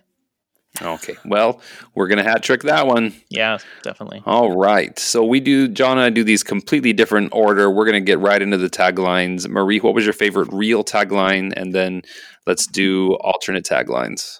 Okay, so my the real one that I liked was the Disney one. Join the merriest menagerie in the world's best loved legend, the way it really happened. Especially I like the wordplay with menagerie. And then menagerie, yeah. Yeah, menagerie. There's And then And because it's all animals. Yeah. right? How clever. Okay. And then here's my alternate for the Errol Flynn 1938 is come get swept off your feet by the fastest talking, most bejeweled man of adventure and his matching posse. My 1973 was these animals mean business. And then I should have said something like these animals mean business, the business of thieving. But anyway, all right. Sorry, it just came to me. And then 2018, I came up with, forget what you know about Robin Hood. Otherwise, this movie is going to drive you bonkers. Forget what you know about Robin Hood and forget what you know about this movie. In fact, just walk on by. All right, John, what do you got? So this will be the podcast where at the end, John's like, and my favorite movie of the three was Robin Hood 2018. I'd really appreciate if you made comments like that after I actually have a chance. Okay. All right, John, let's hear your taglines. Okay. My favorite tagline of these is from the 2018, which is the legend you know, the story you don't, because this is the real story. All right. My The Adventures of Robin Hood tagline is adventures include, gloriously squeezing into those tights. All right, my cartoon Robin Hood tagline is, unlike the much inferior movie that comes 45 years later, this is a great bedtime story. And my Taron Egerton tagline is, he's not only under the hood, he's also undercover. Okay, all right, let's see. So I for best tagline, I chose the same one you did, Marie, from the Disney's Robin Hood. Very good, very, very good. The Adventures of Robin Hood, the merriest banged out men that ever lived. Disney's Robin Hood, he's an archery tournament animal. And Robin Hood 2018, the legend begins, we're sorry. So. All right, best opening credits, John. The 1973 cartoon Robin Hood, where they're all introduced through song and through running across the screen. I mean, come on. They get their portrait intros. I love it. Yeah. And in case you don't know what animal they are, it's a snake. I like that it's like a lion, a snake. But then I didn't realize foxes, like female foxes, are called vixens. And I was like, wait, vixens. What? Yeah. A vixen. Yeah. That's not just a term created for porn. So no. All right. So best opening credits. What do you think, Marie? I agree. I think is but did you notice that all three movies start with like books and parchment paper? Oh, did they all? I think they all I did. think you're right. Yeah, no, that's a good. They all do. Recurring theme. Yeah. Parchment credits. Dang it. I should have put that down. the book in the 2018, it just looks like a cheap journal they got at Hobby Lobby or something. Stamped Robin Hood on it. All right, let's see. So where are we? We are. Oh, I had an honorable mention. No, okay, it's different. Okay, John, did you already do your opening credits? Oh yeah, Robin Hood. Yes. Okay, I'm so. I'm sorry. I just need a haircut. Is what the problem is. So, best titular line. John, go ahead. Oh. Okay. Surprisingly interesting. It's kind of crazy. Once again, amazingly, the words Robin Hood are never uttered by any of the characters in this. So I'll just have to make one. Okay, fine. It was like lots. Okay, I can't remember. It's either Peter Ustinov or Terry Thomas from the cartoon, who kind of like says Robin Hood with a question, like Robin Hood, like that. Kind of. So I'm picking that one. That's yours. All right, Marie, what do you got?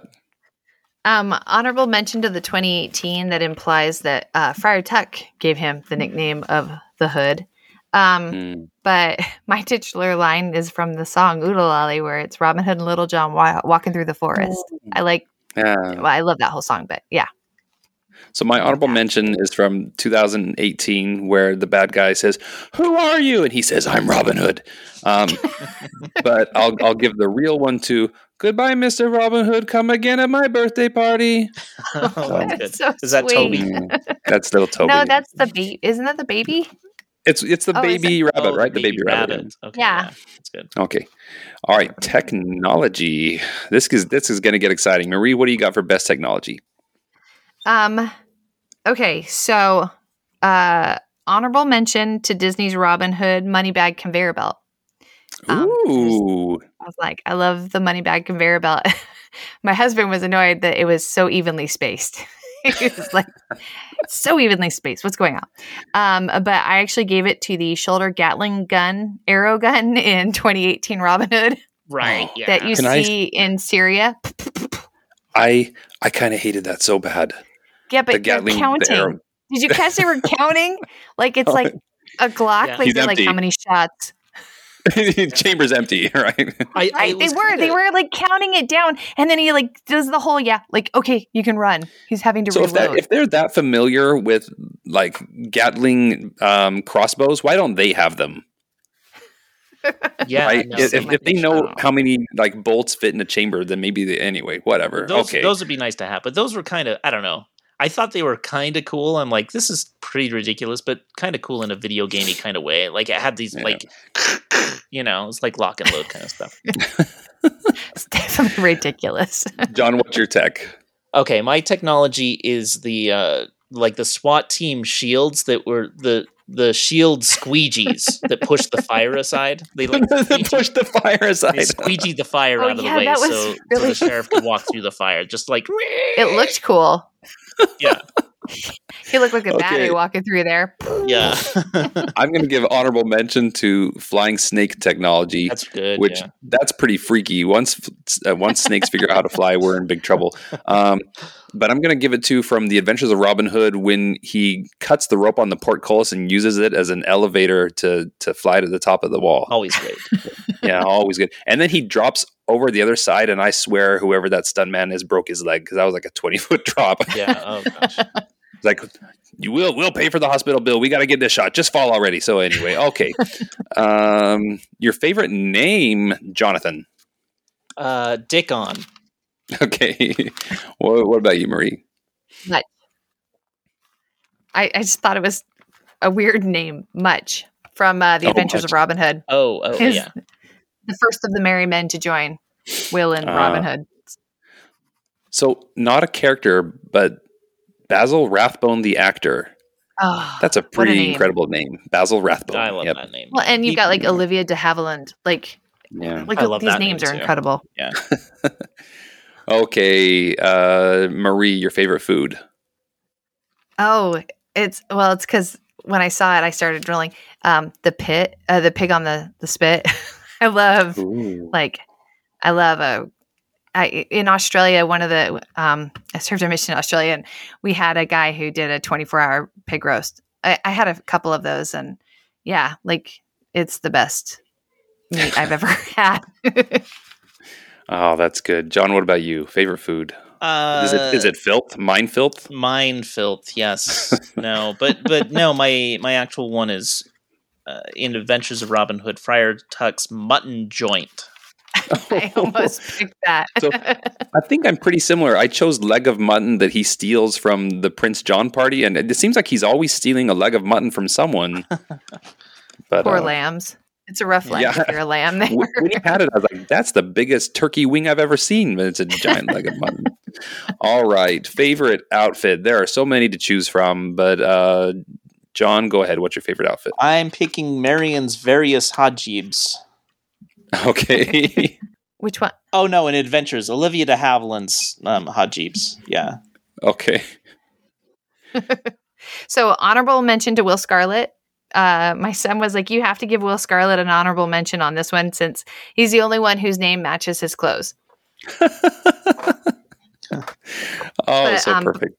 But I agree. I absolutely loved Olivia de Havilland's clothes as Maid Marian, and especially I don't know why, but her outfit of the archery contest. It's the favorite one with the vertical stripes, like the Oh my many gosh. colored vertical stripes. Oh, it's gorgeous. It's so pretty, and then the just that really like soft blue veil they've got framing her face. I just was like, she looks angelic. Yeah. Oh, so I have a couple of honorable mentions though. The iconic green tights, but I'm also going to honorable mention in the cartoon Little John's pink getup that he's disguised in, and he's got the pumpkin pie haircut wig. So, all right. Well, who's the alien? Okay, Marie, is there an alien in this movie? So I followed the way I did it last time. F. Murray Abraham played the Cardinal in 2018. It's Robin Hood. And he also played, and I'm going to say it wrong, Ruafo in Star Trek Insurrection. Good job. Ooh, You did it again. Way to go. Yeah, he is, I always think of him as, first of all, Salieri, but then the guy in Star Trek Insurrection. Except I didn't recognize that. I was like, wait, he was Salieri? He's like an actor that I was looking through his stuff, and I was like, oh my gosh, wait, that's the same guy. Like, I just didn't put it all together. He's also in season 2 of White Lotus. Oh, well, there you go. I'm watching now. It's good. He's in a ton of stuff. Yeah. All right, John, who's your alien? Everyone at the Noble orgy party. They're all just a bunch of aliens. They just walked in off the alien runway. Yeah. So it's weird. Yeah. I'm picking Hiss because he doesn't show up in any of the other movies, and he's the only snake. Although it's weird because he actually, so they're in England, and the actor who plays Hiss is very British. But anyway, so I made a bad choice, but it's Hiss. So John, your favorite special effects? I'm putting horse trampolines. the Merry Men. There is a sequence where Merry Men, like the camera is low to the ground and the Merry Men run and obviously jump on trampolines onto the backs of horses. When they're taking over the Guy Gisborne's group. Yeah, you talking about that sequence? Yeah, the raid. Do you love that everyone just all of Guy Gisborne's guys just sit and wait? Like they're waiting on the horses. Like, now take me down. All right, Marie, what's your favorite special effect? You're not going to like it, but I went with Robin Hood's slow motion 2018 speed camera scene because I'm a bit of a sucker. Oh, shoot. I was going to do this different. I was going to try and straight face. In the air? Just like the super slow-mo shooting arrows, and he's like, There is a lot of slow motion in that film. Yeah. There's, oh gosh. I have to mention this because Katie mentioned something that she doesn't like this, and I don't like this either. And we talked about it. It's what we call auto-tuning of the speed. Where Taron Egerton is like going super fast, and then it slows down while he turns around, and then it goes medium speed, and then it goes fast again when he lands. And so you're not a fan of the slow-mo guys? I don't really love that slow motion. No, because the thing is, they did it really, really well in the It's like a relic of the Matrix. Yeah. Bullet time, where he's like, the bullets are spinning, and he's going in slow motion, and then it goes really fast, and then. Yeah, and they do it a lot in martial arts stuff, and it's just. So did you not like it? Did you not like it in the second Guy Ritchie Sherlock film when they're running through the forest? Really, I don't remember that movie very well, but I remember really disliking it. Oh, well, then that answers that. Yeah, I was going to actually try and play off that my favorite special effects was in Disney's Robin Hood when he shoots the arrow and he hits the other arrow, and I was going to say, like, I don't know how he managed. That's an incredible practical effect. Yeah, it's just multiple takes. So, I know, right? How many times? So my favorite special effect is a pretty simple practical one, but I just love the shadow sword fighting. Oh, yeah! Isn't that so beautifully shot? That's a good effect. Yeah, that's good. Well, I just realized, you know what? I do want to change mine to just the entire 1973 movie, just the entire movie, because like what they did is they drew the whole movie. Holy cow!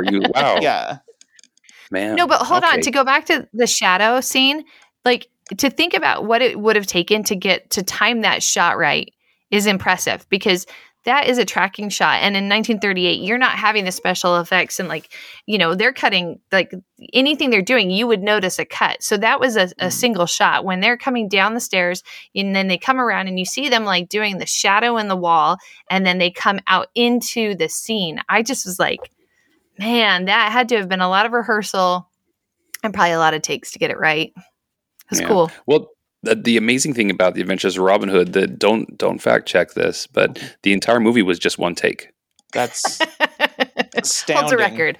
It's astonishing. Okay. Yeah. Considering All right. the reels, they had to rewind like in camera, like the reel.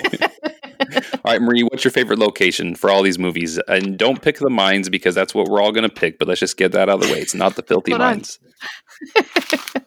Actually, I put Nottingham Central because it's preposterous. Like, Okay. The 2018. It just- Yeah. Well, and then it didn't help when I watched the special, like the extras, and the guy was like, the guy who did the production ticked me off. He said, and so why did I pick this? But I don't know. Anyway, he wanted people to look at that city and he's like, I have Asian influence in there, and I have German influence, and I have and he's naming all these different cultures. He's like, and I wanted everyone to watch it and connect. And I was like, I watched it and I hated it. Like, I hated what you guys did. But Well, I'm glad you picked it for your favorite. but it was the location. cleanest. It was the cleanest. That's why I said Nottingham Central, not the mines. John, what's your favorite location? I picked Nottingham Castle from 2018 because it looked like the cover of like Ender's Game or something. It's like, is this a castle on another planet? It's huge. And it's got I like should have done the chapel. electric The panels. stained glass stuff, in I that swear. chapel was incredible. It looks like spaceships were going to land there. Well, I'm just going with Sherwood Forest and Disney's Robin Hood. I mean, it's like a nonstop party. So if you want private time with your lady, it's not a great place. But if you want to have just a good time with all your friends and animals, then that's where it's at. Disney's But Sherwood Forest. there is the nearby cave with the fireflies for the private time with that's your lady. Yeah, and that he has that firefly be her ring, right? And that firefly is stuck there for the rest of his life. Hmm. Yeah, That's all right. I give that marriage just a few months then. You don't live that long. All right, John, what's your Ring favorite flies. song? Okay, well, the love song in the middle of Robin Hood, yeah. All right, Marie, what's your favorite song? Oodalali. I love Oodalali. It's always good. So We I sing it love around the when the house. sheriff of Nottingham is singing about himself. They call me a slob, but I do my job. Oh. That's a good song. I also love the hit single, "A Pox on the Phony King of England." Everyone's singing it. Oh, that leads to losing every single penny they own, right? I know. I was gonna. Okay, this is my official honorable mention. That song, but only as Sir Hiss sings it. Oh, yeah.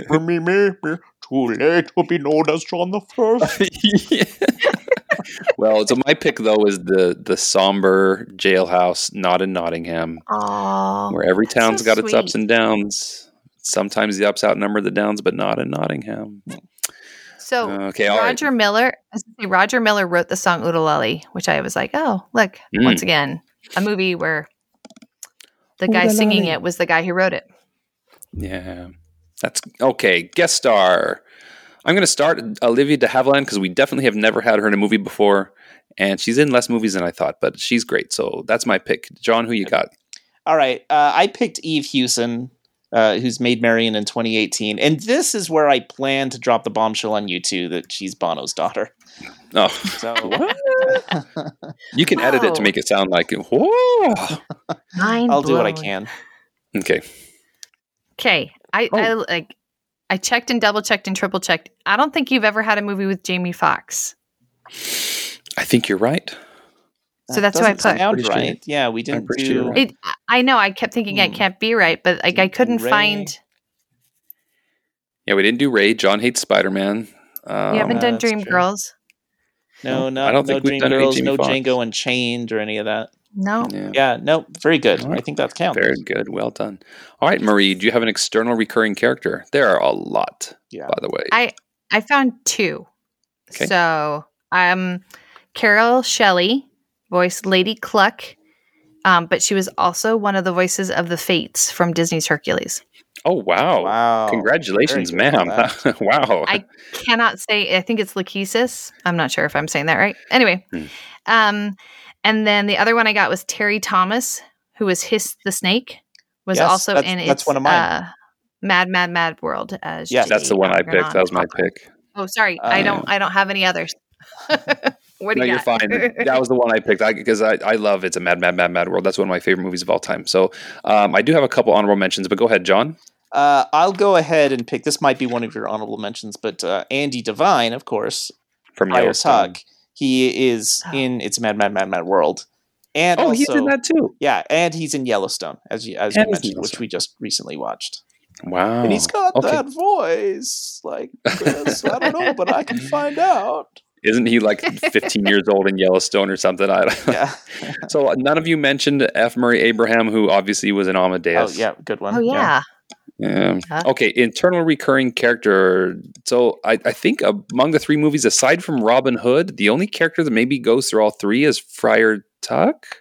Little John is in all three. Is Little John Yeah. in all three? Yeah. Well, that's Okay, what yeah, you're Jamie right. Foxx Well, is supposed to be. If Or- Jamie Foxx is supposed to be Little John, if then you yes. count it, yeah, that's Yeah. what they try to do, and he fights with the Dumb. staff a lot. So And my honorable mention, I think my honorable mention, which I won't mention, is your award, Marie, for external, because we've already ruined it. So, do you want me to say mine? Go ahead. The only one I could find, I was struggling, was that in Disney's Robin Hood, you have Peter Ustinov, who played Prince John and King Richard. That's what I got. Yep. yes, that's a very And good he's the best King Herod ever. one. Oh, King So- Herod, man. Did you does guys he ever only- watch Zeffirelli's Jesus of Nazareth? He's King Herod. He's pretty great. Is he? Oh, Okay, no. nice. Does he Yeah. only play kings? I think so. That's in amazing. his He's got that voice, What man. a career. John, what's your internal? I put money bags. Oh, okay, that's true.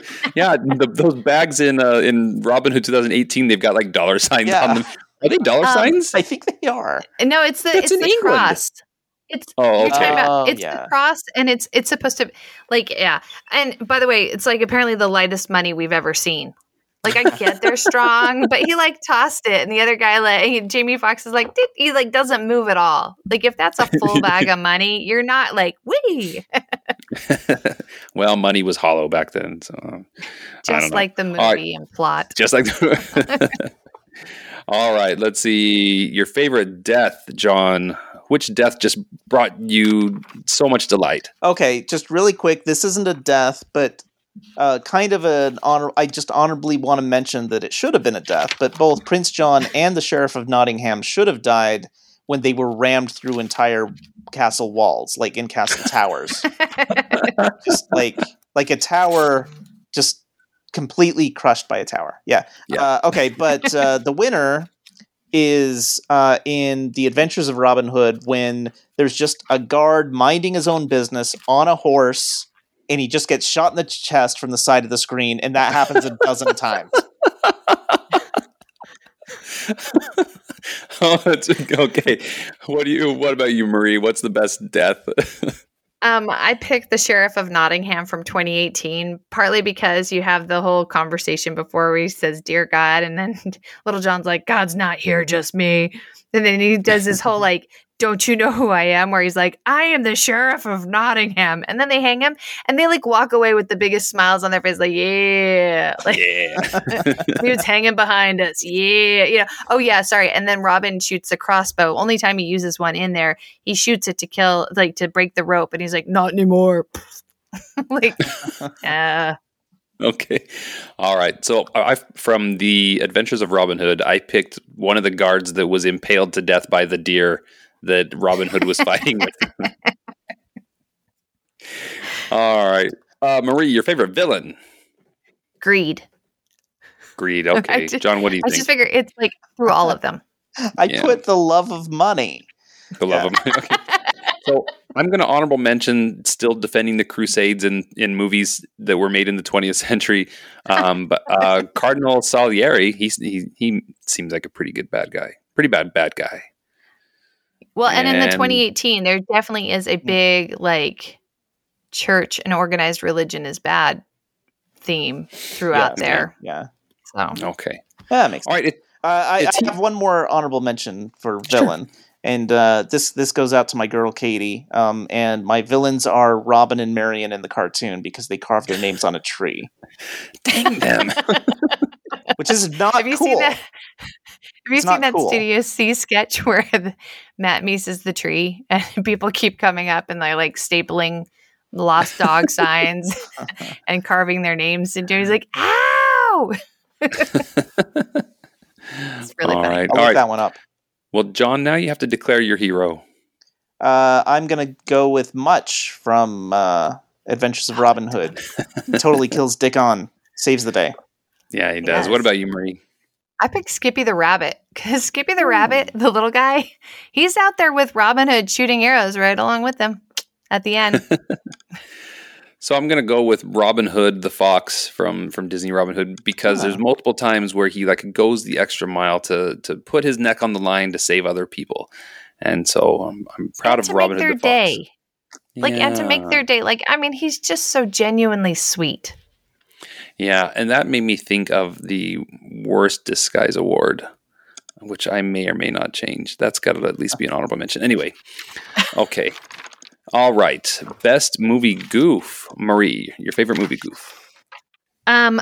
Disney's Robin Hood. The dog's cast keeps changing legs. Oh, wow. It How goes, does that happen if and you're animating it? that's what I thought. Like, I was like, wait a minute. I had to have seen that wrong. And so, like, I kept going back and I was like, nope, right leg, left leg, right leg, left leg. Wow. Yeah. Like I think in the dancing sequence, even when they're dancing in the forest, so most of the time it's like between scenes, right? So like in the first scene, it's on his right leg. And then like later you see him at the archery contest and it's clearly on his left leg. And then but in the dancing scene, it changes in the scene. Like in one scene, he's got it on his right leg. And then later you see him dancing and I'm thinking they probably just flipped they had drawn it and maybe flipped it. They flipped it. Yeah. Man. All right, John, what's your goof? Okay, I already mentioned the varying rabbit accents within the same family. But instead, I'm going to go Different with dads. okay. It's kind of implied that like Marion and Will Scarlet, they're married, and they're moving up socially, but it's implied that they're poor with the rest of them, pretty much, right? Yeah.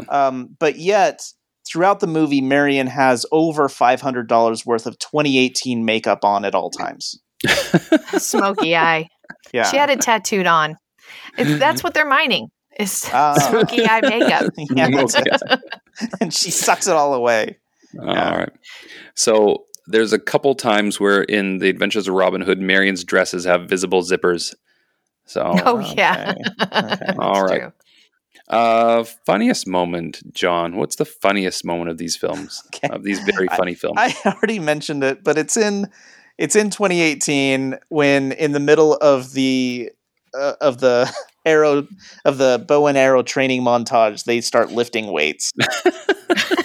And they're totally in sweats lifting weights. I'm like, oh wow, I was laughing. All right, Marie, what's your funniest moment? I have always loved the fight scene after the archery contest. That looks like it's like a football fight. Yeah. And you have Lady Kleck who is like killing it. She like steals Yeah. the whole scene. So So I went ahead and went with I was laughing so hard, and apparently I'm the only one who thinks this is really funny. But Robin Hood using a dead deer as a weapon, I thought that was just incredible. All right, but so you guys have had your fun. What moment in these movies made you weep instantly, Marie? okay, the saddest scene is this one? The Key of D minor moment, yeah.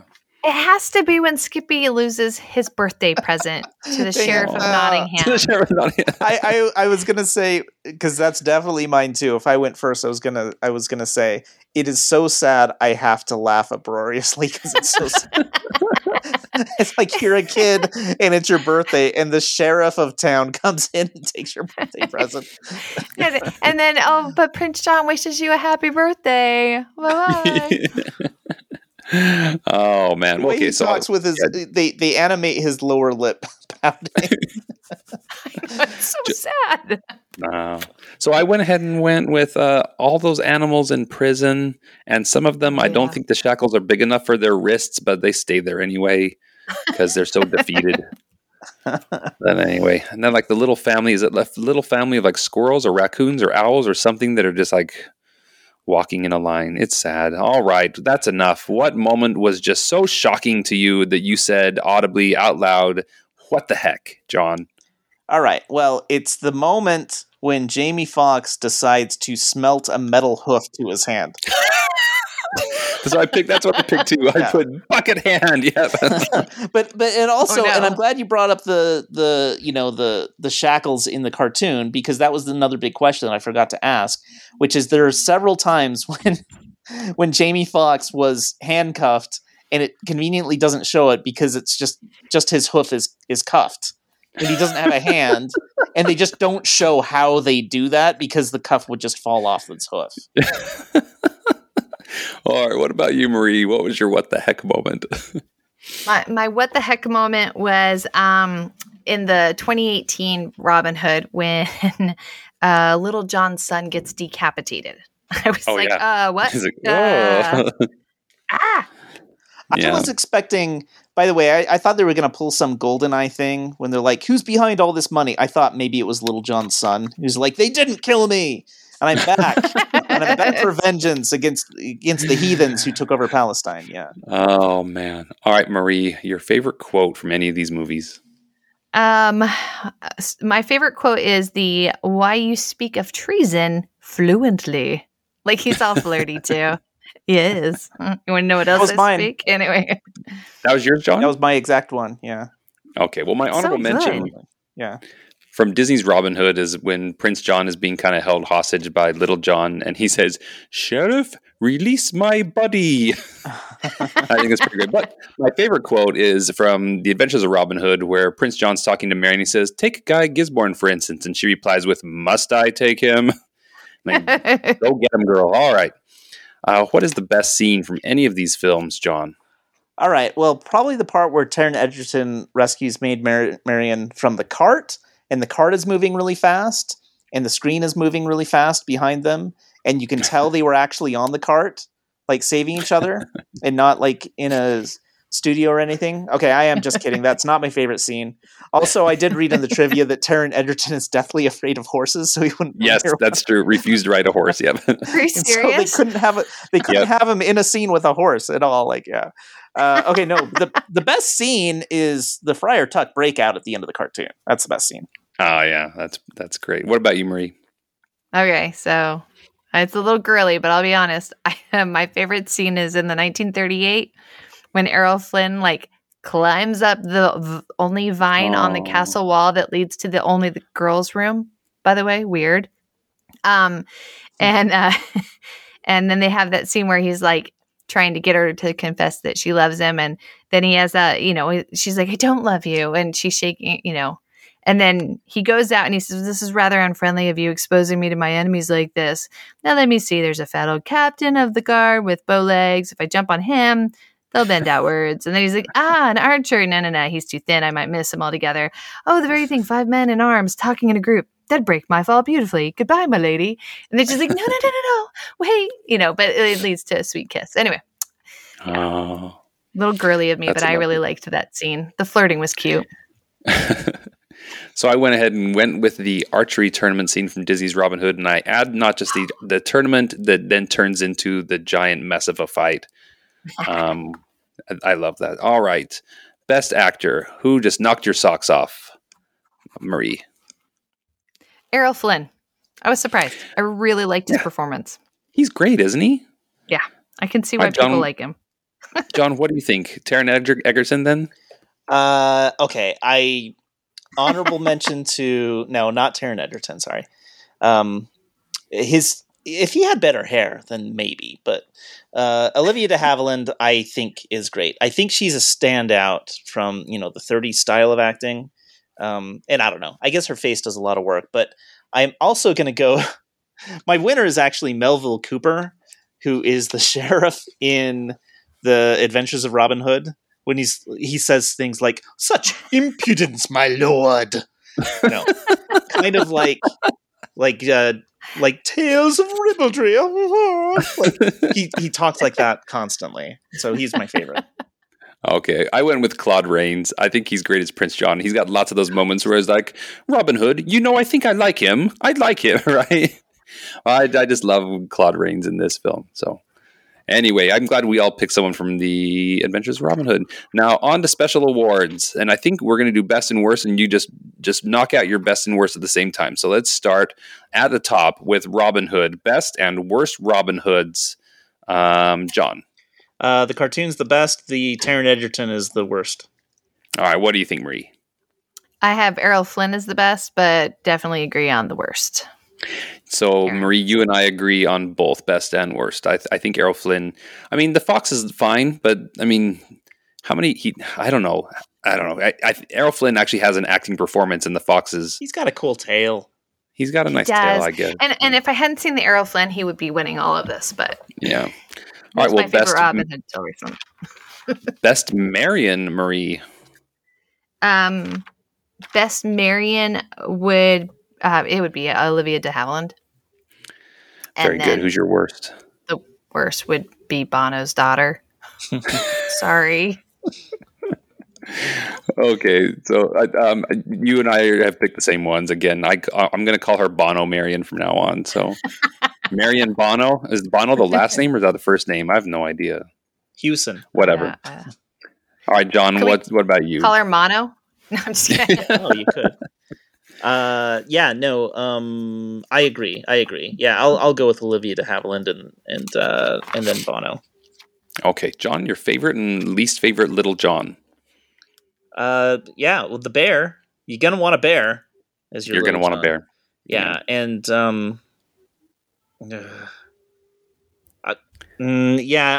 I'll pick Jamie Foxx as my least favorite too. Yeah, very good. Actually, those are my picks. Marie, what do you got? I agree. Yeah. Okay. All right. This one may get a little trickier. Best and worst Sheriff of Nottingham. Marie. Going first. I put actually the 2018 as the best. I know that's probably but I thought the worst was the 1938. Oh, yeah. So do I. Well, because the 1938 one is just so lame. And he's so lame. He's just all talk. I would have gotten him, but yeah.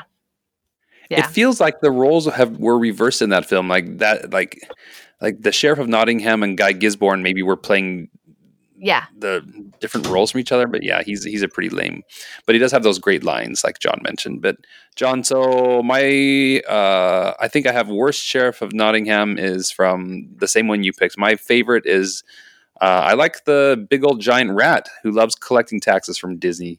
But John, what are your Sheriff of Nottingham picks? Yeah, oh, well, I already said I like the Adventures of Robin Hood. He's my favorite. Yeah. So I have to pick him. And I guess Bendelson is the worst.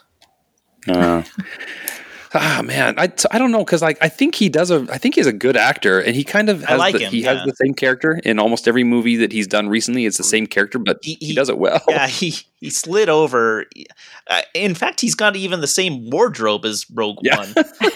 I know. I was like, did they just say? Outfit. Yeah, we joked. My boys and I joked that they were like, "Oh, guys, we spent too much money on special effects, so we're gonna need everyone to go to their closet and just pull out their coolest costumes."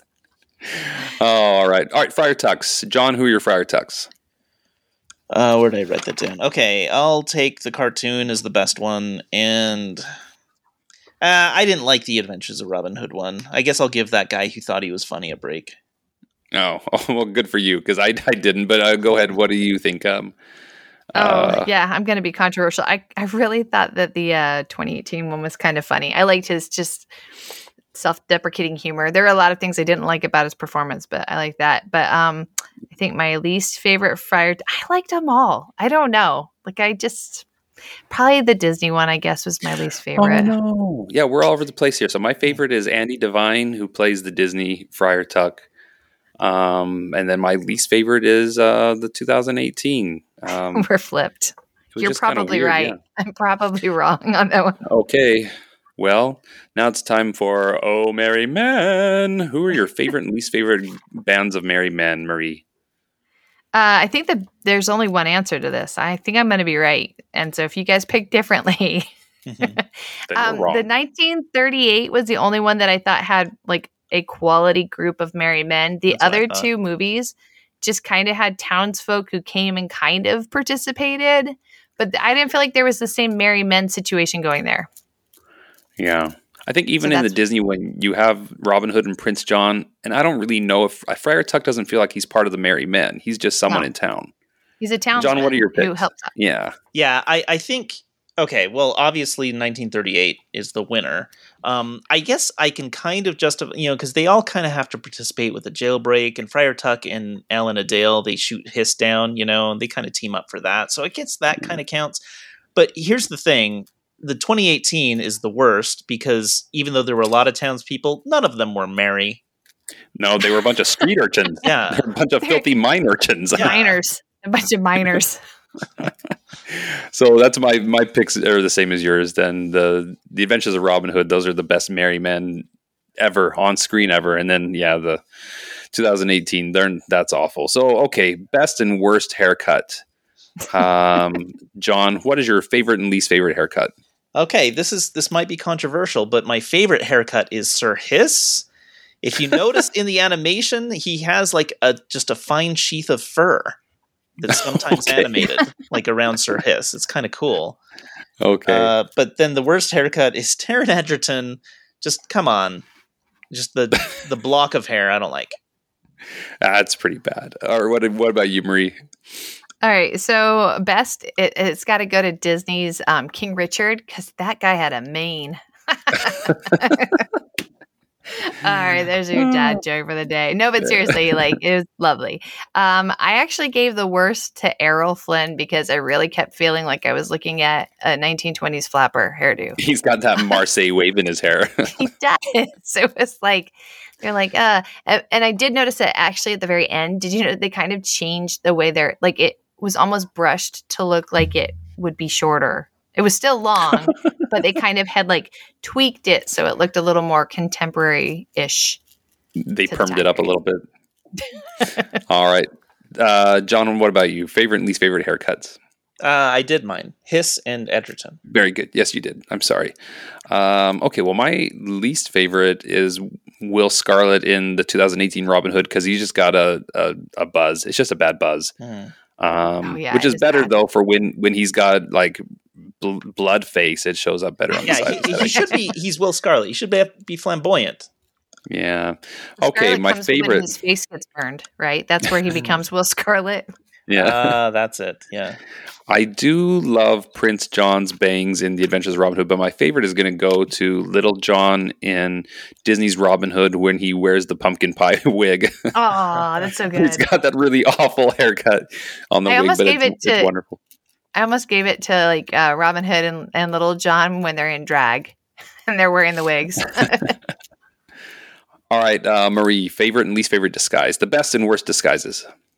Oh, disguise. Hold on. I'm on the wrong page.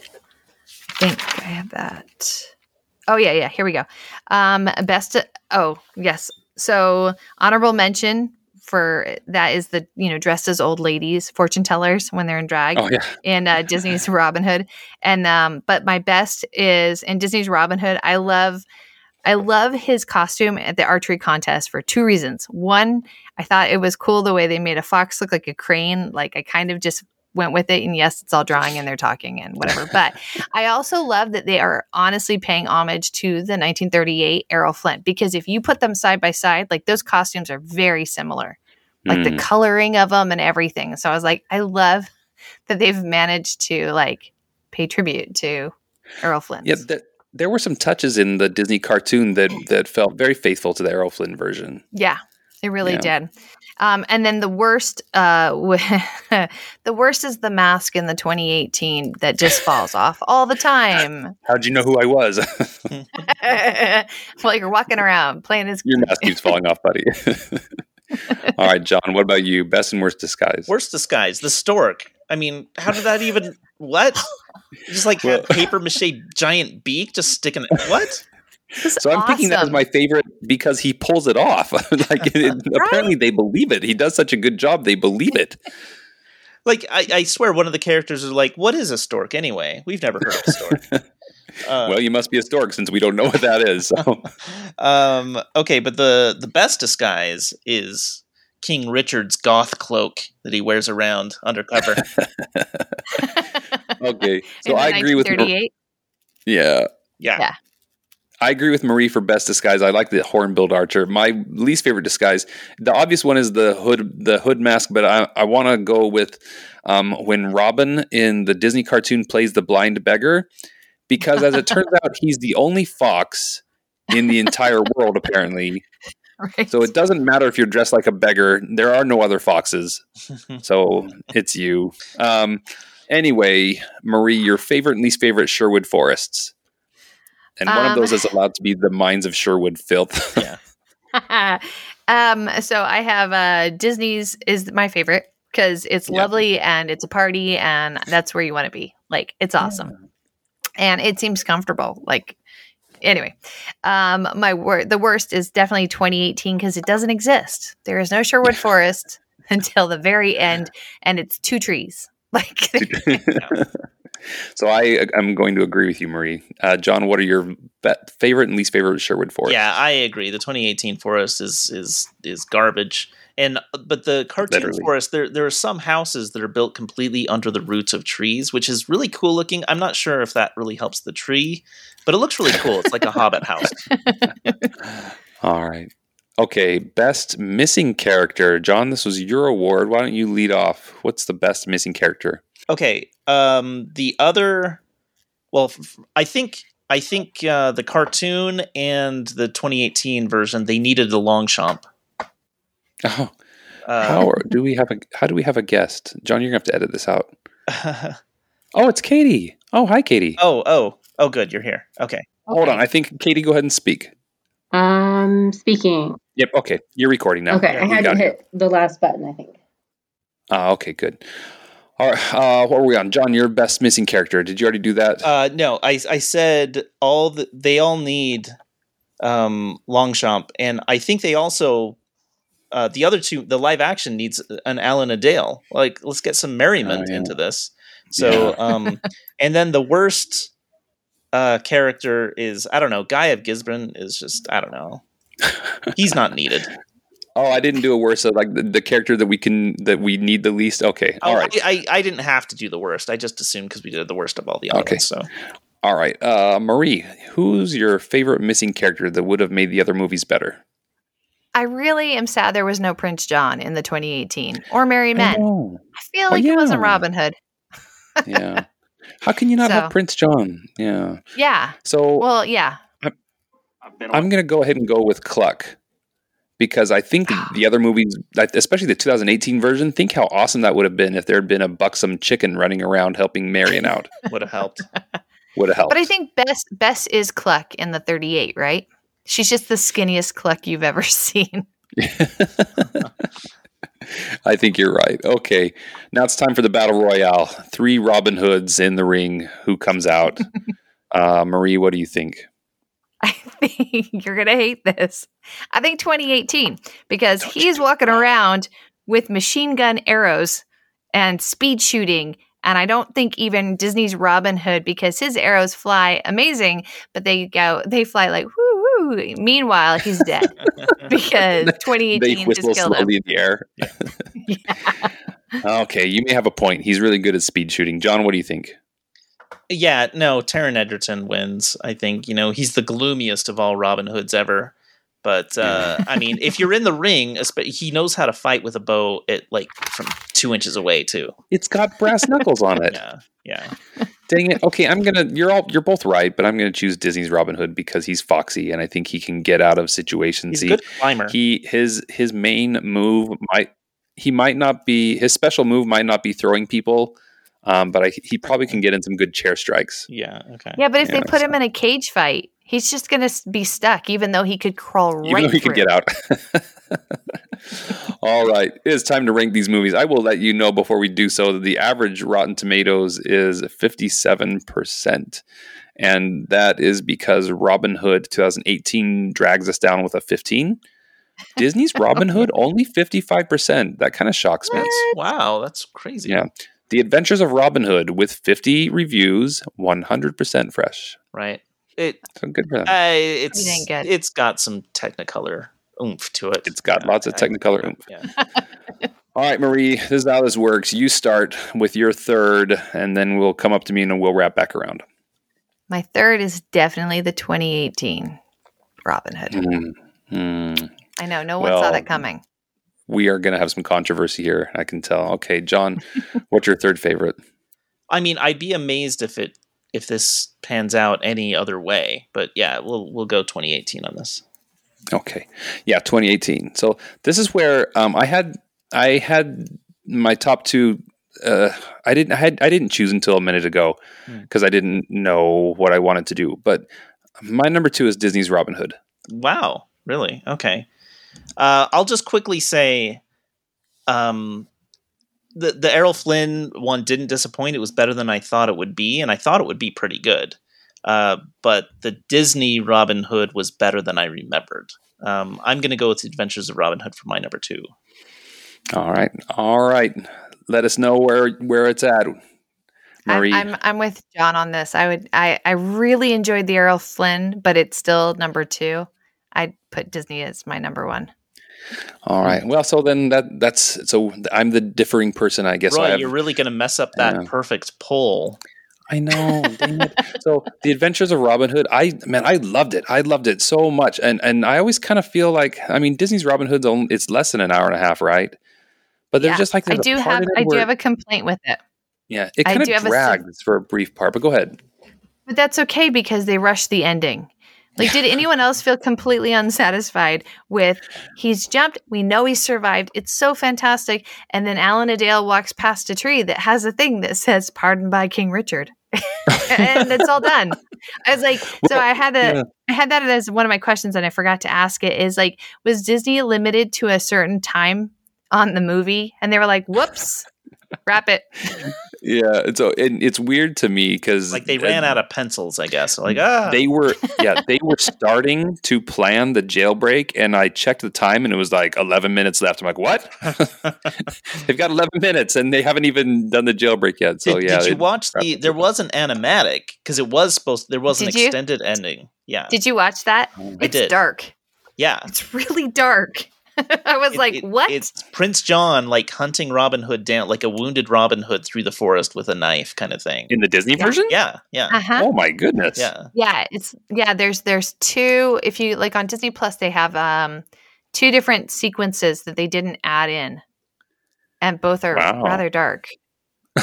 As is, by the way, if you go on to your like smart home device and ask it to play the album for the movie. There's random songs on there that aren't in the movie. I'm guessing they were inspired by the movie.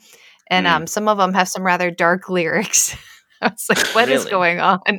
Yeah. So is it the like based on the record that your family may have used to have? Because I say that because Katie always talks about this, about the vinyl record of Robin Hood. We had one. It plays the songs and it plays dialogue from the movie, and so you can kind of memorize the movie before you see it.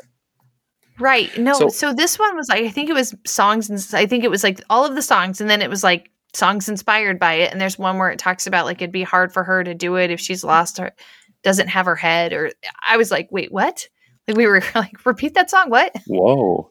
And there's so in the Not a Nottingham song, in the alternate take, there's the one where the mother rabbit chimes in and says that things have gotten so bad she's become a lady of the night. And it's just a little discordant. So. All right. You guys, that was a lot of fun. Lots of fun Robin Hoodie stuff. Hey, can I ask you a couple other questions I just found? Yeah. So in the 1938 Robin Hood, there's a guy that they're hanging, but they're hanging him by his arms. And like Robin Hood shoots the guys and like saves the guy who's about to be hung by his arms. Can you die from hanging by your arms? I mean, eventually it's going to pull your arms out of the sockets, right? Maybe it has something to do with restricting blood flow or something. I don't know. I don't know. It was weird. You might not feed him. Yeah. That's true. You're going to starve to death uncomfortably. It's such a slow. Yeah. And then, shoot, what was the other one? I was like, oh yeah, I should have asked that. Oh, can no one but a king condemn a ward of the king? Did you guys say that? I was like, that's kind of weird. Oh, that's right. It's only the king, apparently. Well, if she's the ward of the king, I guess it's his job. Right? I have diplomatic immunity. Right. I do love that. He's like, that's true, but there might be a change in Wink, kingness. wink. Yeah. In 48 hours, wink, wink. We'll see how it works out for you. Stick around, lady. Oh, did you guys catch that line in the Robin Hood Disney one where I think it's Prince John or Little John? No, it's Prince John. He makes a comment and he's like, what does he say? Forgive me a cruel chuckle. I thought that was a cool line. A cruel chuckle. And he makes a comment about female bandits. That's absurd. What, banditas? Banditas. Bandoleras. Bandoleras. Oh, boy. Yeah. Coming back to that. And speaking of funny things, I love the oath that the kids make the other kid take where they're like, spider, snakes, and lizards head. If I tattletale, I'll die till I'm dead. That's a fun little chant that the little kids do. I really, I'm not offended by a lot of things, but I am offended of the tactics that kids make to prevent children from notifying adults about things. We have Katie on the phone for future business. Katie, are you back? Can you hear us? I'm back. Are you waiting for me? Yeah. Welcome back, ma'am. There you are. Okay. Sorry. Sorry. No. She's at her house. I'm at my house. Okay. Hey, wonderful. Hey, Katie, welcome back. I'm excited because you are coming back as a guest star, not guest host, but guest star on our podcast. And this is the second time around. So this time, last time we got to watch movies that meant a lot to you. And now we have to watch movies that so far mean nothing to you. Yeah. Because you've never seen them before. I was jealous of your Robin Hood because I really regret it. That was like my last runner-up for movies that made me. Oh, hey, while you're on, did you watch all the Robin Hoods with John? Yeah. Okay, so what's your favorite of the three? Well, the cartoon one. Oh, you guys. The movie that made me. Did you like it? Did you like the Errol Flynn? Yes, I actually really liked the Errol Flynn. I liked the sword-fighting shadows. And was the Taron Egerton version the best Robin Hood you've ever seen, but you felt peer pressured to say that it's not? No, there was a lot of weird stuff with it. That was the worst movie I've ever seen in my entire life. I liked the part where he jumped over and they shot the bag of money with the arrow in slow motion because it reminded me of like a cartoon scene. Yeah. Where he's like floating and the money's floating around him. All right, Katie, what are you bringing us in 2 weeks? Okay. My first one, I haven't discussed this with John either, so this is all surprises for him. The first one is Spartacus. Oh, which one? Are we talking Kirk Douglas? Yeah. Sporadic. Oh, yay. And I'm wondering if Marie knows why I'm choosing it. Because you like Kirk Douglas. That's not the one with, that's not the Moses scene, is it? No, that's the Ten Commandments, right? Yeah. Moses. Kirk Douglas has the best chin in the world ever. Yes, he does. I'm not sure. So why Katie? Because I have this issue when people like refer to like pop culture or things when they haven't actually seen the movie or read the book. Like number one, like when people say Catch-22 and they don't even know it's a book, totally drives me crazy. Yeah, no kidding. And in college, I had an iguana named Spartacus with Marie, and she lived there. But I've never seen the movie, and I had an iguana named after it. So I feel like I have always need to watch it. You owe it. Oh, okay. Right. So you can't be the pet peeve that other people are. Yeah. Like you can't be a hypocrite, huh? You're correcting a wrong. Yes. That's good. Okay, that's good. I've never seen Spartacus. Roy? Really? Of course. Yeah, of course I've seen Spartacus. Yeah, no, I it's haven't. one of those really, really big ones. It's like a big, huge one that I've never seen. It's in Stanley Kubrick, and I know that, and I know Tony Curtis is also in it. And I think I kind of know how it ends because Not well. yeah, there's a big I don't know how it ends. I've only seen the part where they all Okay. stand up and say, "I'm Spartacus." Like that's kind of what I'm Oh. thinking. Yeah, it ends the same way as Say Anything ends, where he's standing up with a boombox. Just kidding. That's not how that ends. He gets the girl. Yeah. Okay, Spartacus. Okay, I'm super excited. Okay, Katie, are you still doing the plan that you mentioned to me earlier, or did you decide against that? Spartacus, 3 hours and 17 minutes. Nice. Yeah. But So it's now good. I'm like a hypocrite the other direction because I'm sick of your guys' long movies. She really is. Lagan broke me, I think. Okay, Yeah, no, so I had this, that's I've narrowed it down to like 6, I think, and I was going to have you and John each pick one. Oh, really? Yeah. Okay.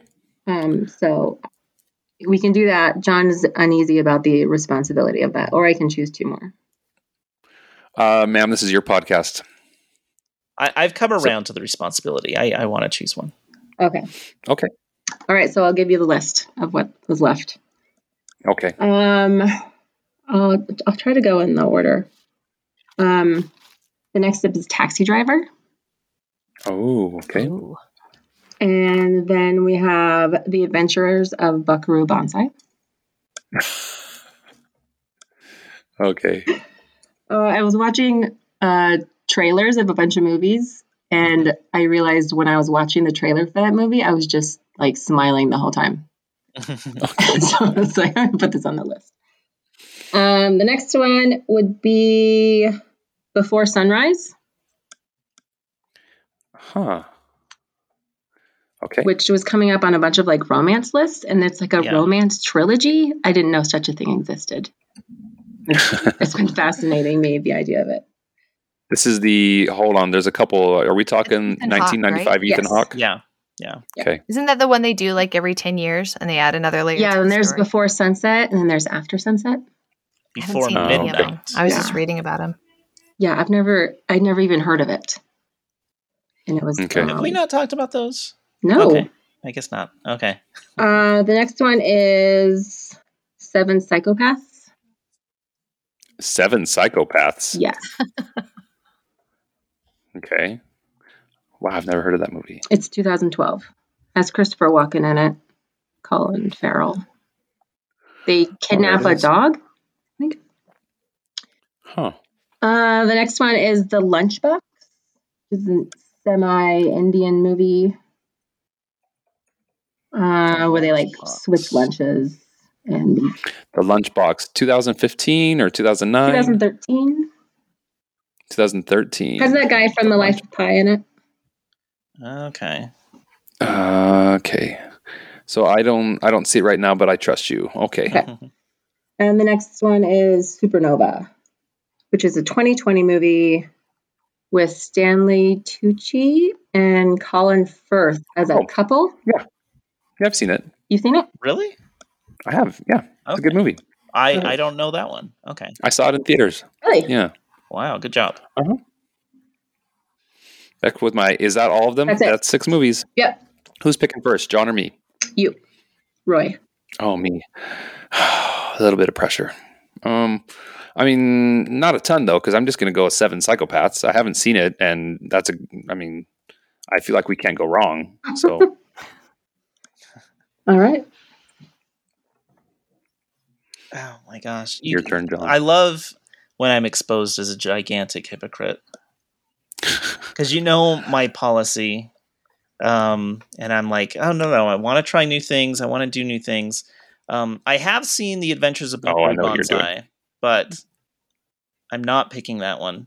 I've never gotten around to seeing Taxi Driver, but for some reason, I don't know if I have the energy for Taxi Driver in the next couple Really? weeks. That's a tough one. That's kind of a hard watch. Yeah. But you know what? I'm kind of delighted to know that Before Sunrise is in the mix because I really want to watch Before Sunrise. That's the pick I'm making, Really? even Wow. though I have seen it. Yeah. You've seen it? Yes. I thought for sure you'd choose something you hadn't seen. I know. That's why I feel so bad right now, but I really want to watch Before Sunrise. I really thought you'd choose The Adventures of Buckaroo Banzai. I have seen that, and it's I need to see it again because I don't know it very well. But I think friends showed it to me because it has a similar vibe to Flash Gordon, and I think my ultimate review of Buckaroo Banzai was "This ain't no Flash Gordon." Is kind of how I felt. Well, I had so much fun watching the alien invasion movies that I didn't expect to have fun watching those, and so this kind of reminded me of that one. Very nice. Oh. Okay. Is that when we watched Flash Gordon? Was that no? No, I was on when we watched Flash Gordon. No, Right, just yeah. recently. Yeah, just recently. Yeah. The flying Earth versus the Flying I Saucers. loved and that. Mars I loved Attacks. Earth versus the Flying Saucer. Mars Attacks, and what was the other one? It was one I liked more than Mars Attacks. Superman 2. Superman 2. Oh, that was great. Yeah, that was a great Okay, very good. podcast. Well, all right. Then in 2 weeks, we must watch all 13 hours of Spartacus plus 7 Psychopaths and Before Sunrise. All right. Sounds really good. We got a nice mix of decades here, too. The 60s, 90s, and the teens, the 2000 teens. So, Yeah.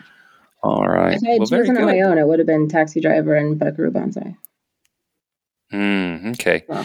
So I have complicated feelings about Taxi Driver because it's kind of, and I don't want to ruin anything, but so have you seen Raging Bull? No. Okay, that's another one of those movies where I know it's a masterpiece, but I don't really like watching it. I don't know. So Taxi Driver, and it's supposed to challenge you as an audience member, but the guy who's like the hero in that movie, anyway, you haven't seen it, so I'll leave it alone. You That's should the big see it. interesting thing about it. Yeah, I mean, I've seen an hour of it. It's Taxi Driver is one of those movies that I'm like, I need to see this. This is very important that I see this, and so I watched a lot of it, but then didn't have the urge to finish. So I don't know if that counts as a half view, right? So it's a half view, yeah. Yeah. All right. I've only watched 2/3 of All Quiet on the Western Front because every time I sit down, I'm like, oh, this is intense. I need a break.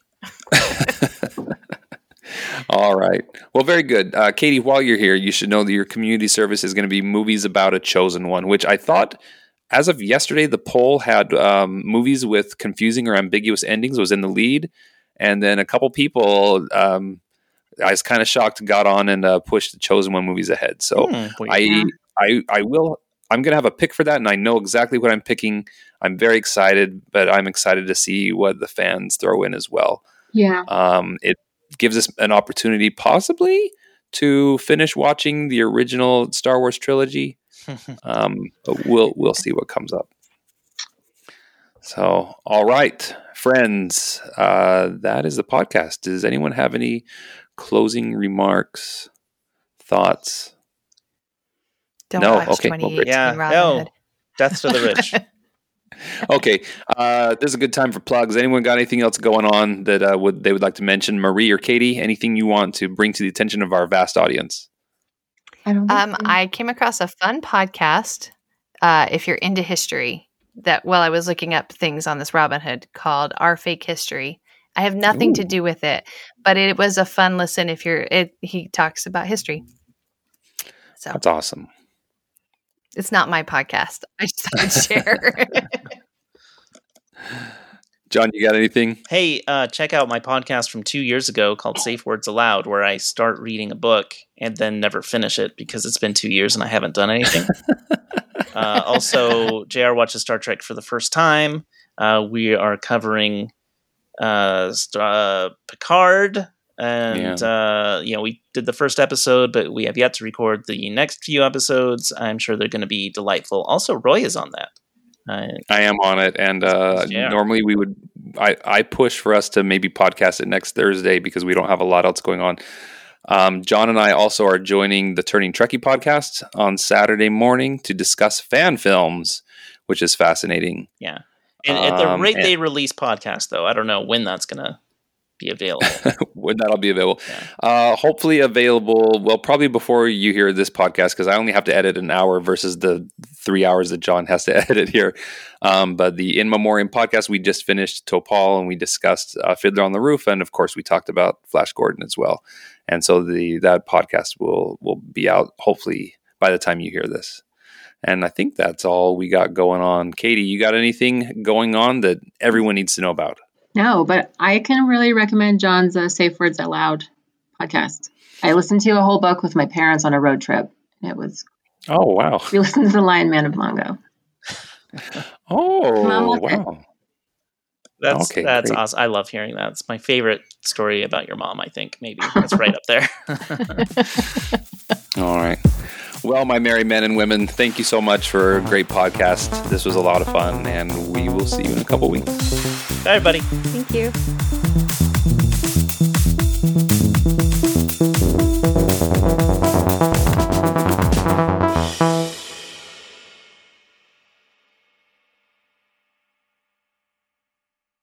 So that's the 10th Academy Awards. Where's Best Picture? Why don't you just list Best Picture here, huh? Oh, come on, why is this so hard? Let's just Robin Hood. Nope. Is this the wrong one? Okay, well, whatever.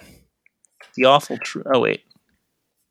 Wait, no, that's not right.